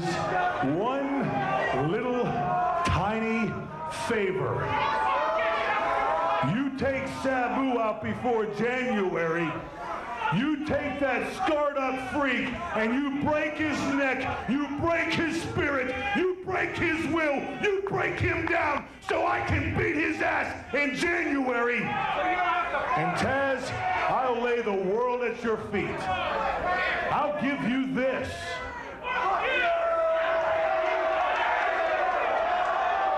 I'll give you this.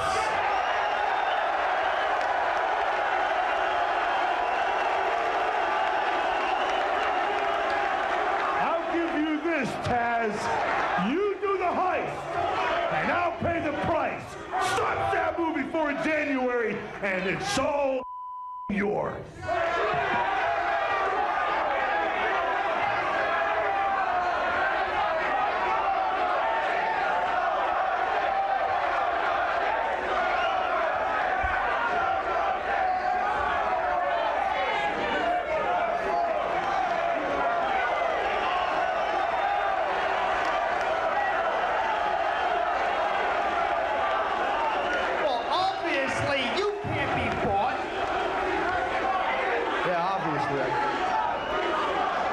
So what you've just heard is him obviously telling us that he felt that he was robbed.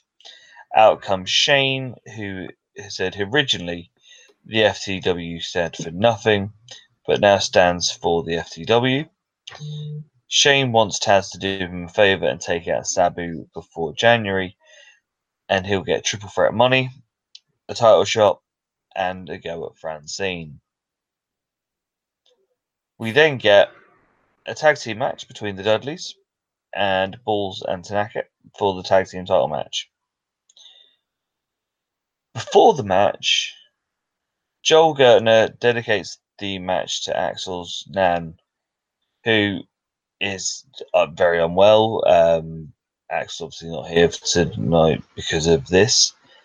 And it was a really nice, heartfelt promo from Joel, which you're about to hear, and also Bubba's comeback.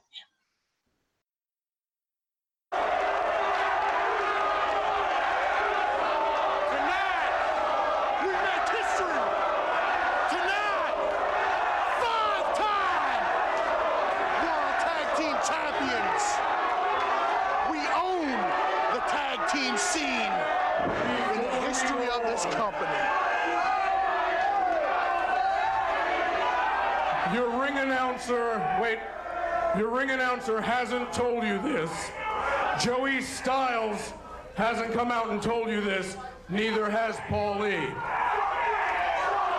It'll be a fair fight tonight because Axel Rotten will not be in attendance.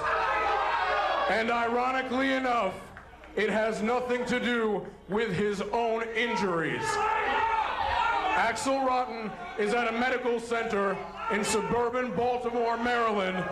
He's tending to his grandmother, who is ill with cancer.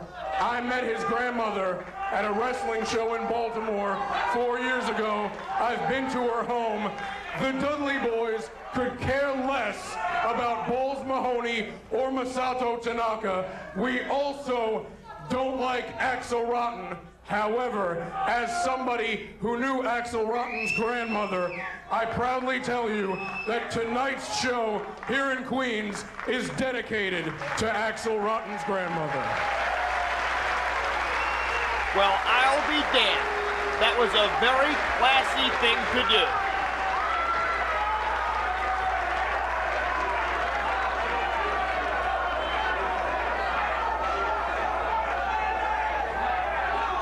Brother Gertner,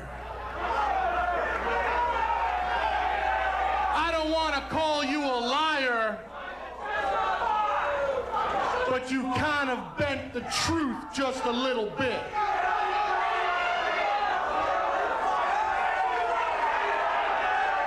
While it is true that, yes, Axel Rotten is at his grandmother's side at this time, it is not true that she's dying of cancer.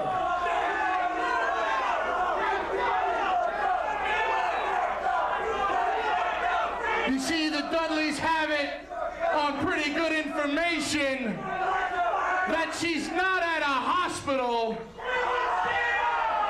but that the old bag $5 is laid up in the Mayo Clinic with a real bad case of syphilis.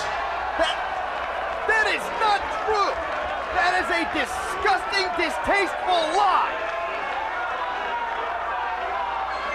And correct me if I'm wrong, about 2 weeks ago, you handed that old bag $2 and stuck it in as deep as you can.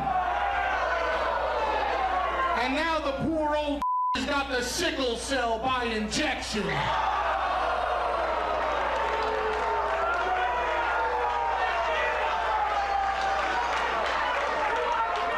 So that's what I think about his grandmother. Now, Balls Mahoney and Masato Tanaka, get your fat ass and your eyes out here. This is inappropriate. This is totally inappropriate. We're in a commercial break by now. Because we're gonna do you one favor. Next week, when Axel Rotten puts that final rose on his grandmother's coffin, and when they're laying her old, decrepit, 95-year-old body 6 feet under,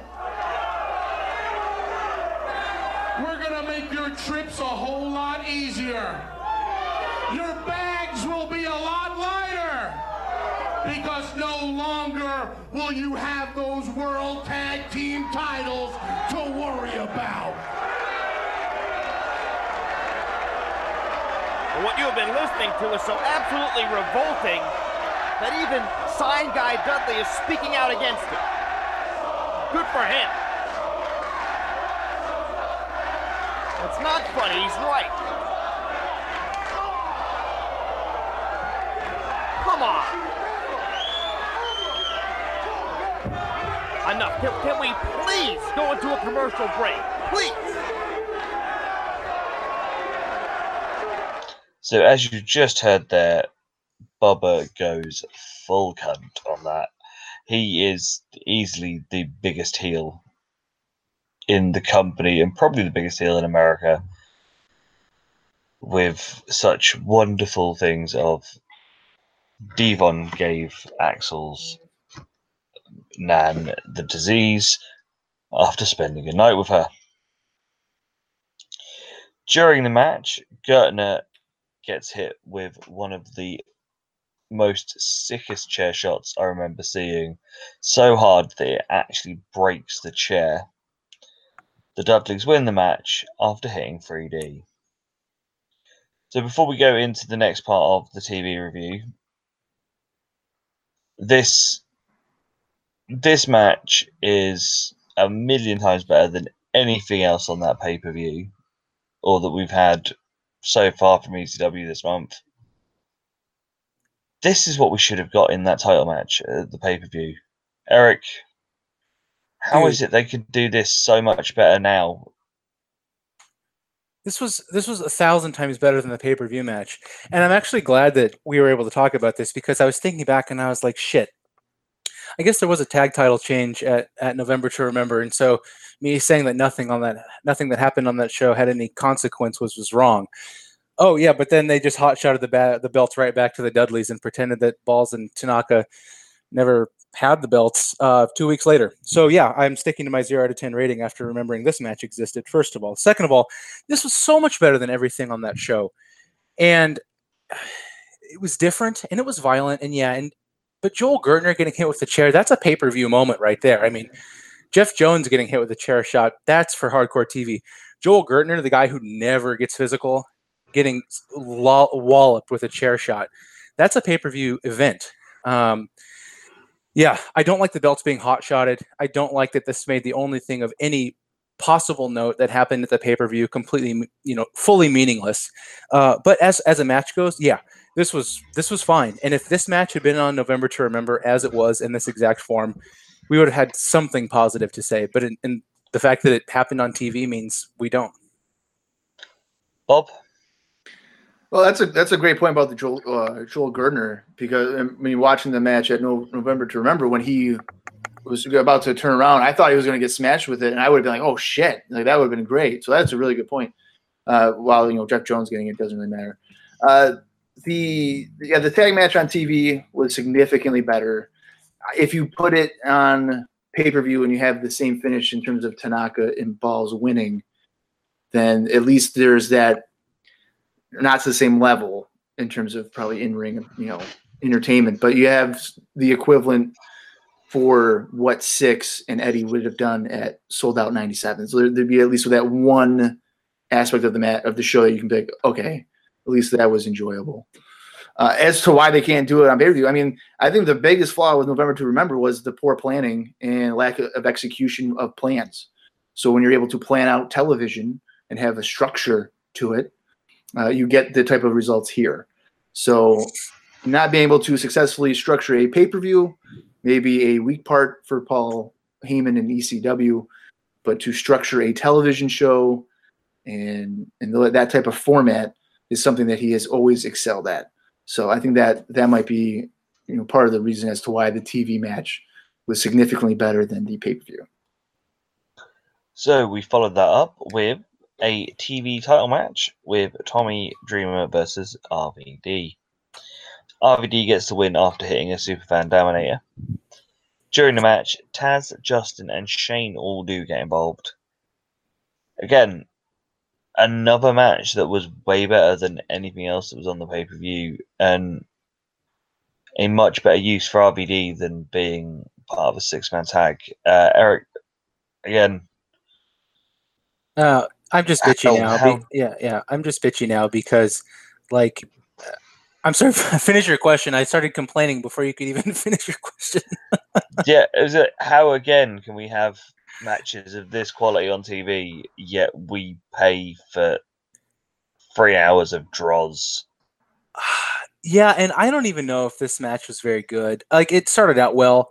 I mean, RVD, he's probably my favorite worker right now, and Tommy just knows where to be and how to go for a guy with pretty limited athleticism.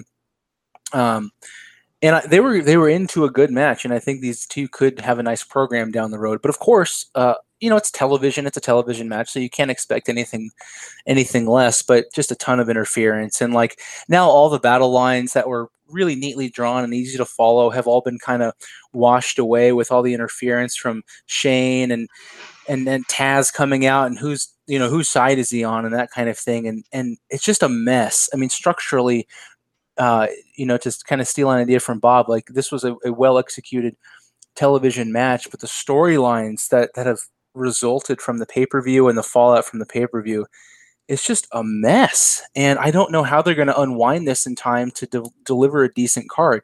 This was a fine television match, but maybe I just need to, take a couple weeks off of ECW and come back with a reset, because even something like this that was entertaining in itself, I couldn't help but see all the holes they're digging. Bob? I think it helps that these matches are taking place in Queens, which is an ECW area. So that's probably helping in terms of match quality. You're going to have a more lively crowd, 900 people, whatever. That's the audience that they're really, truly going for. So I do want to mention that probably helps in terms of the entertainment quality. The Dreamer RVD match, I enjoyed it. I mean, one of the better Dreamer matches for me in recent memory. I feel like, his stuff with Credible has been pretty good, but kind of redundant at this point. But I think in terms of why the TV is better than the pay-per-view, even if the angles are not entertaining, and I'm right there with you in terms of maybe I have to take off a month or something and come back in the new year to see where they're going.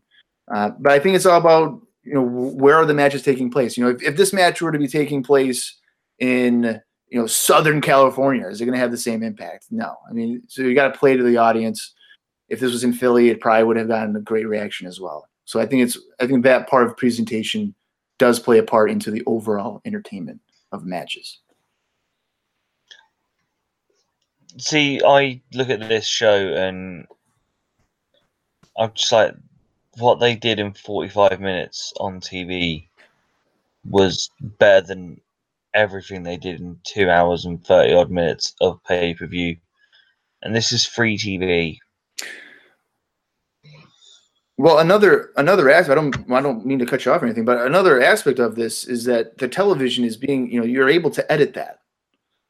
On pay-per-view, you're not able to edit that. There's been numerous instances where they would edit matches, clips of whatever, to make guys look far better than what they actually were. So that could be another example here, although I do believe they were shown in full. But there are ways to get around of, hey, Tommy Dreamer is this hardcore, and then if you see him live, it's like, well, he's actually pretty tame.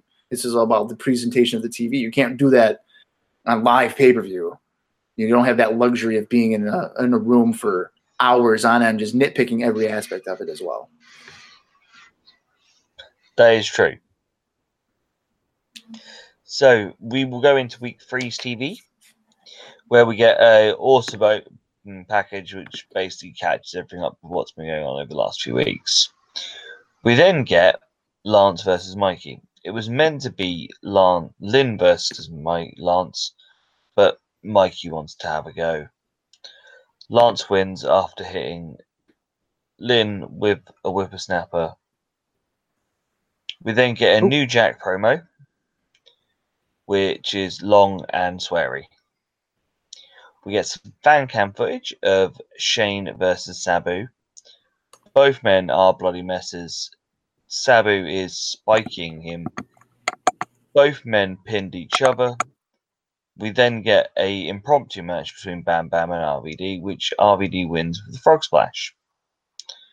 We then get a title match between Spike and Shane, which ends in a no contest when Sabu and Candido get involved.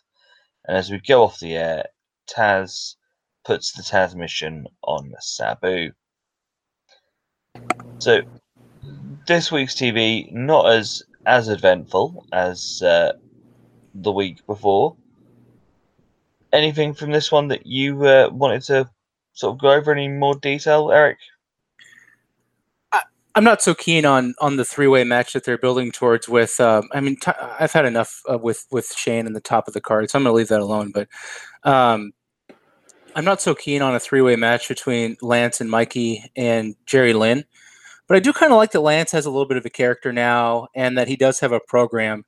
And the match with Lance winning, after Jerry came in and kind of took both guys out and showed a little fire. I thought that was a good finish, and that's a good TV angle for me right there. And I just don't know why Mikey Whipwreck has to be involved with this angle. Maybe, hopefully, it'll lead to just a straight wrestling match between Lance and Lynn, which we're not getting. But at least as a TV angle, I thought that was entertaining. Bob? Well, for me, it's this angle that's currently going on between Taz, Sabu, and Shane Douglas. I'm just trying to wrap my brain around this as to why Shane would feel like it's a good idea to have Taz, who also wants his championship, to take out Sabu. To me, if I'm Shane Douglas, considering Sabu is, a walking train wreck and will just put himself through whatever and cost himself more matches than win, that I would be more inclined to not want to fight Taz. I mean, promising these championship matches or whichever seems pretty short-sighted for me. So as a fan, like, I'm trying to understand why a heel is doing this isn't really connecting with me. I am intrigued, though, with the Mikey, Lance, and Jerry Lynn three-way feud there. I think they could have some really entertaining triple threat matches, but you have that angle going on with three guys, and you have another angle involving three guys. One of them is going to look watered down. So I would imagine that the guys that are in the undercard would, suffer realistically because, Douglas, Taz, and Sabu are the bigger names. So I think in that sense of the planning, you're limiting the effect of one of your ongoing feuds. So I don't think that's too good of an idea to be doing that. Eric?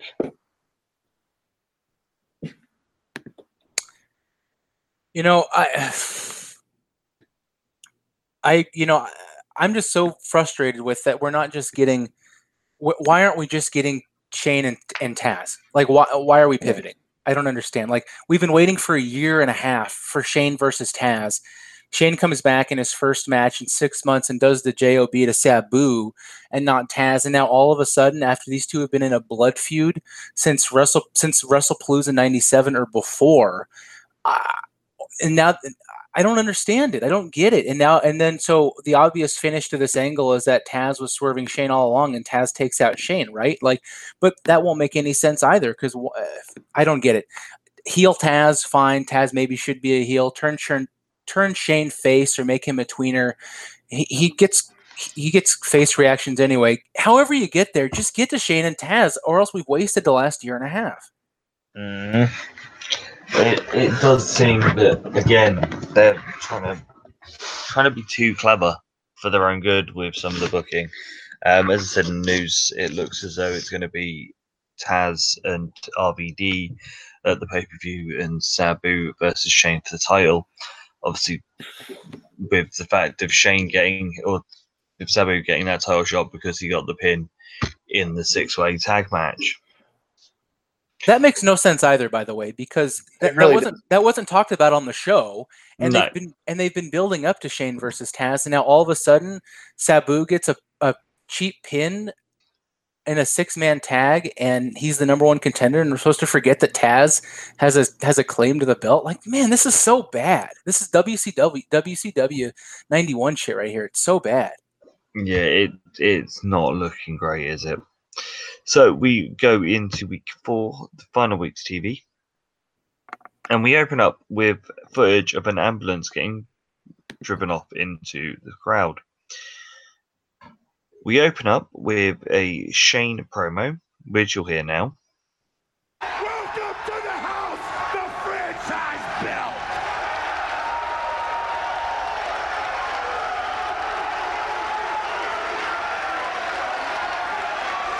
It's been obvious since November to remember.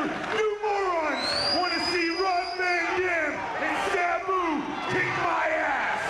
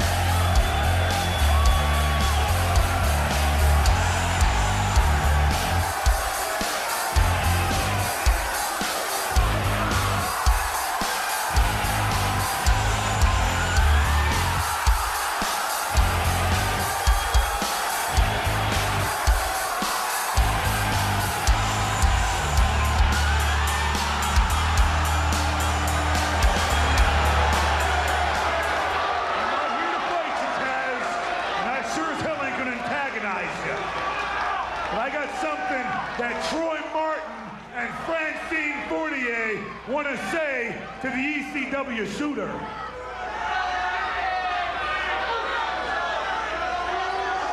For 5 years, as I've climbed the ladder here in ECW, there has been one person who has constantly been right behind this shoulder. He's been my shadow, and that person is you, Taz. I've not been able to shake you. You see, I know why you and I dislike each other so much. They say opposites attract, Taz, and we ain't opposites. We're cut from the same cloth. You and I are the same beast.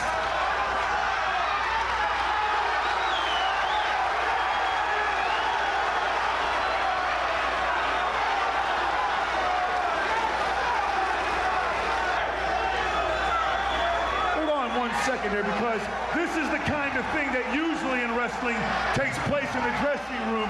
I air my laundry out in public. When I threw the NWA title down, I could have done it in Corluzzo's face in the back. Instead, I did it right here. When I lost the World's Heavyweight title, I could have put a Monday Night Raw shirt on outside. Instead, I had balls big enough to do it right there. And when I told Vince McMahon to shove his jaw up his ass till he choked on it, I didn't do it by writing some letter and hiding behind a notary. I did it right in this damn ring. In public. Every single world champion in ECW has been humbled by this belt. Terry Funk, Sandman, and even Raven with all his rantings. Even Sabu. But there was one person who told the world he was worthy of being a world champion. That was me.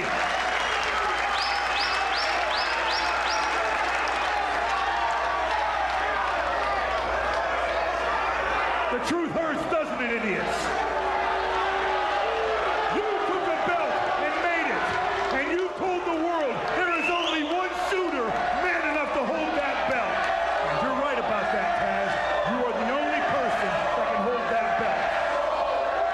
Ain't no man taking it from you. Taz, if I have to hand you a world title shot, I've not been able to shake you for 5 years. I know in time, when I hand this belt over to you, when you beat me. Because I know you're the man that will beat me, Taz. I've said it, okay? I've said it. Is that what you people wanted to hear? I don't mind you putting the bullet through the back of my head, Taz, because you're old school, just like me. And I don't mind a wrestler getting a shot at the world title. I do care about a getting a shot at that title.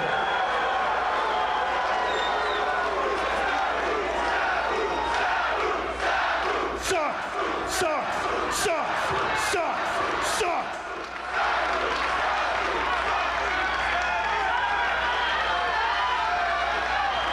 He ain't old school. He don't deserve a world title shot. You, Taz, do. You've made yourself a world champion. Taz, for you and I to step in the ring, we'll call it the OK Corral. There's only one way the franchise makes it. I got a bullseye on my back. I got Sabu wanting a shot. Does Shane Douglas actually think that Taz is going to buy this line of crap? It's a vintage franchise. He's trying to manipulate Taz. He's trying to make Taz his personal protector. He's trying to make Taz do his dirty work. If you morons are done, I'll finish my point, and Francine and I can get back to some serious business. I got Rob Van Dam, ECW's pushing him up that ladder. He's breathing down my neck. I hear people in the dressing room tell me, Justin Credible has got your number.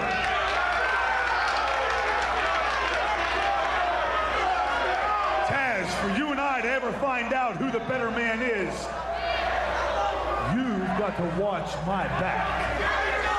You see, Douglas wants wants an assassin, and he wants Taz to take the job. You gotta make sure the franchise makes it to the OK Corral now that Bam Bam's gone. Said it 100 times, Taz. In the back, I've said it through your messengers, I've said it in public. You do the heist, and I'll pay the price. I tell you what, Taz, why don't you and I see what you and I can do together? I say tonight, you and I, Taz, challenge Mr. Monday Night Rob Van Dam and Sabu.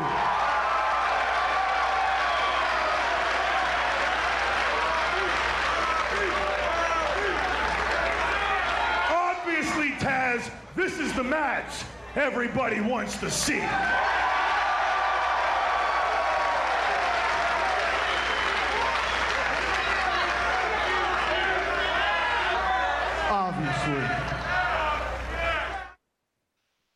Obviously, he goes on about knowing that the fans want RVD and Sabu to kick his ass, but it won't happen as he has a plan.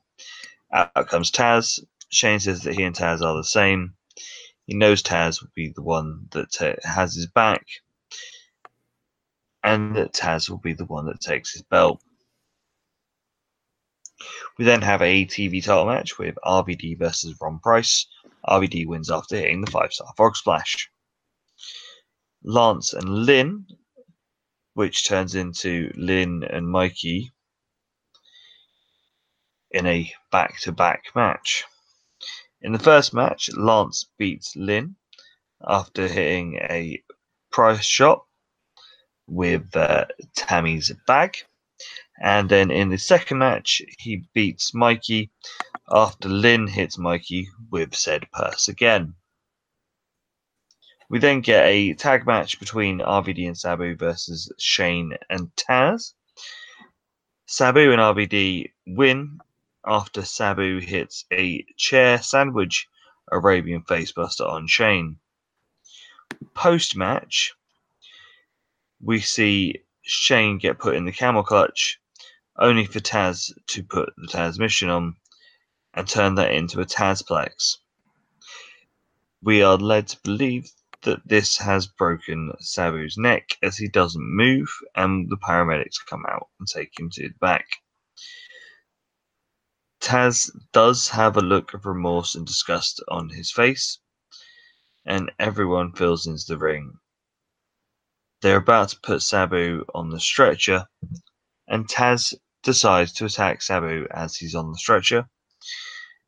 After they put him in the ambulance, you then hear a phone call where Taz has phoned in to the ECW arena to let them know that he is going to find what room and what hospital they are taking Sabu to, so he can go and attack him again. For 57 minutes, we've been rolling live to tape covering the incident that occurred here tonight at the ECW arena, and as of now, there are two schools of thought. The first one says that Taz bid on Shane Douglas's bait, that he took out Sabu for the franchise and for a price.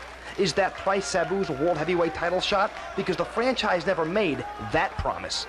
The second school of thought says Taz was justified after what Sabu did at the 1998 November to Remember. Either way, I don't want to speculate because Taz has called in on his cell phone. He's on the Jersey Turnpike. Let's patch his call through. Oh, my God. Oh, boy. You would think the president himself got shot in the head. Everybody's running in the ring. Security, wrestlers, wannabe wrestlers, referees, owners of wrestling companies. And there they are thinking, oh my God, Sabu's dead. And Taz killed him. And look at this, Taz is showing remorse. Taz feels bad that he hurt Sabu. What a bunch of marks. And as soon as they left their guard down, I went over to Sabu's limp body and stomped a mud hole in his ass again. But when I got hurt in 95, ain't nobody give a flying f*** about me, right? When I broke my neck in Fort Lauderdale, they left me there for dead and I walked out the ring myself. You see, this thing is all Sabu's fault. The whole thing was at the November Remember, he struck 3 times on me. once by stealing my thunder. The second time, that chair off the top rope onto my head. And third and most importantly, taking my number one contender spot. See, Sabu's a dumb He's an out-of-control freak, and he struck on me 3 times in one match. Shot his load. Not Taz. I struck once tonight, and look at what I left behind. And I ain't done. There's 2 more receipts owed to you, Sabu. And you know they're coming, and I know you're coming back from this next thing that I just did to you with this suplex. Brother, this ain't enough to keep you down, and I know it ain't, because I don't want it to keep you down. I know you better than anybody, you know me better than anybody. So, Sabu, you come back nice and strong, brother, because I'll pick my spot again. I owe you 2 receipts. I'm striking twice on you again, brother. You see, I'm Taz, the FTW World Heavyweight Champion. Beat me if you can, Sabu, and most importantly, you dumb mother. Survive if I let you. That concludes the TV for the month. Eric, I'll come to you first. Obviously, week 4 we've just obviously gone over, but on top of what your thoughts were for this last week's worth of TV,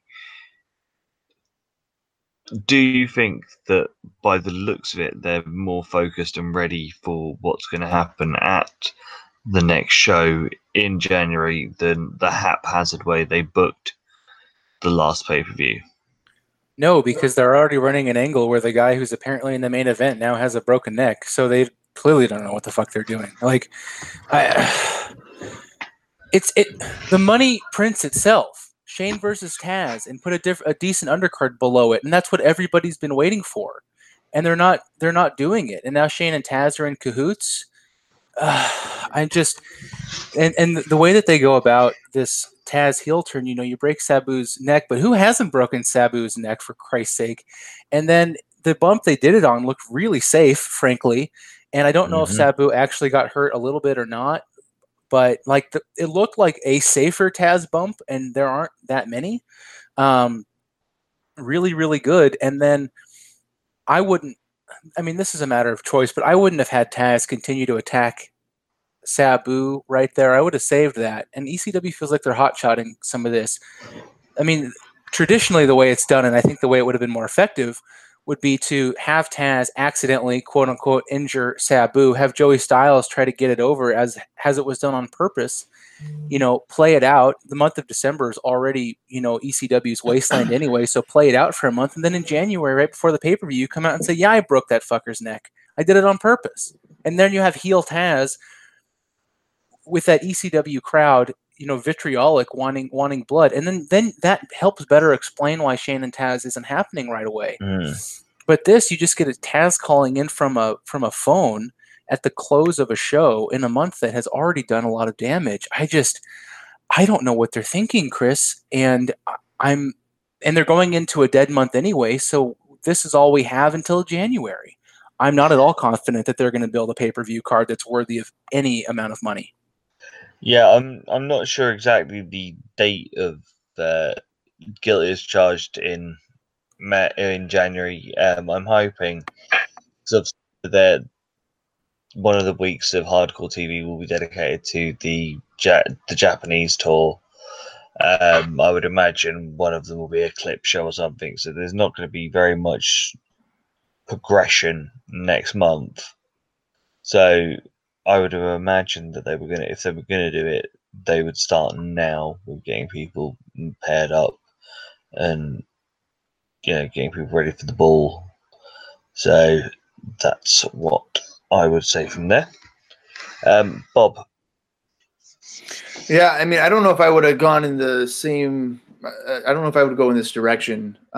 They do the same or similar finish here with Sabu getting another pin over Douglas, to give that momentum. They do all this. If you're going to do Taz RVD, if that's your plan, I would be more inclined to have Van Dam pin Taz here, or get some kind of win, whether it be fluky or whichever, because RVD seems to be well, not seem to be. He is a egotistical guy, egotistical character. Is all about himself. So can you just imagine for the next 4 to 6 weeks or whatever on TV every week, if RVD's is rubbing it in Taz's face? Me as a viewer, I might be inclined to be interested to see Taz toss him around, and I think Taz tossing RVD around would be a great visual because RVD is a long guy and kind of has that build where a suplex off the top rope is going to look pretty great. He probably could take a good bump off that type of stuff. So I think them working together would be fun, and that maybe that kind of story would be better off than doing an injury angle for Sabu for a title match that you're trying to promote in a month and a half that he broke his neck. I don't know what they have, their obsession with, people having head injuries, which they did with Tanaka and Mahoney. But maybe that just means Sabu will win the ECW World Championship when he has the title match. I don't know. But I would be going in a different direction to promote the Guilty as Charged main events. So that will bring us to an end of this month's show. First things first, I'd like to thank you, Bob, for joining us. Did you have anything that you wanted to promote? Yeah, I just got two things. I have a podcast with my buddy Austin Skinner where we've been talking about WWF 93. It's called ICOPOD, ICOPOD. We're up to November of 93, so we're going through the Lex Express and trying to survive that. He was one time a fan, and now he's jumped off the bus, so we'll see how that goes. And then I also have a website, WrestlingRecaps.com. I got an unhealthy amount of articles, wrestling show reviews, pay-per-views, and stuff like that. So if you enjoy old school wrestling and want to read about it, WrestlingRecaps.com. And Eric? I don't really have anything else to plug. Patreon.com/wrestling20YRS. Just go give a couple dollars there. And I have it on good authority that there's going to be a very special bonus episode coming up involving some wrestling music albums. So if you like the one that we did back for the 5-year anniversary specials, it might be worth the extra couple dollars to hear what we have coming up. The Patreon stuff sounds really, really cool, and I'm excited to be a part of it. Well, for this month's Patreon special is a watch-along of this month's War Games NXT show, so going fully up modern day. Last month we did a recap of the NXT London show because me and Chris were both there. So yeah, we are also going into current mode as well as into the past. And yes, there will be a show and tell crossover for the wonderful original WWF album from the 80s with Stand Back and all those other wonderful songs on it. For myself, as always, if you would like to hear musical musings, do go and listen to Show and Tell Tunes. Every week we do put out a 10-song playlist with guest hosts, my choices, or the occasional band special. Recently, a Slayer one was done to be in the same time as their last UK tour. That can be found on iTunes at Show and Tell Tunes, and just put in that and you'll find stuff everywhere. So it is with my great pleasure to thank both Bob and Eric for joining me tonight and going through all things ECW TV, which was great, and I have to apologise to both of them for making them watch November to Remember. Volume 1 this month is WWF, Volume 2 is WCW, and until next month, goodbye.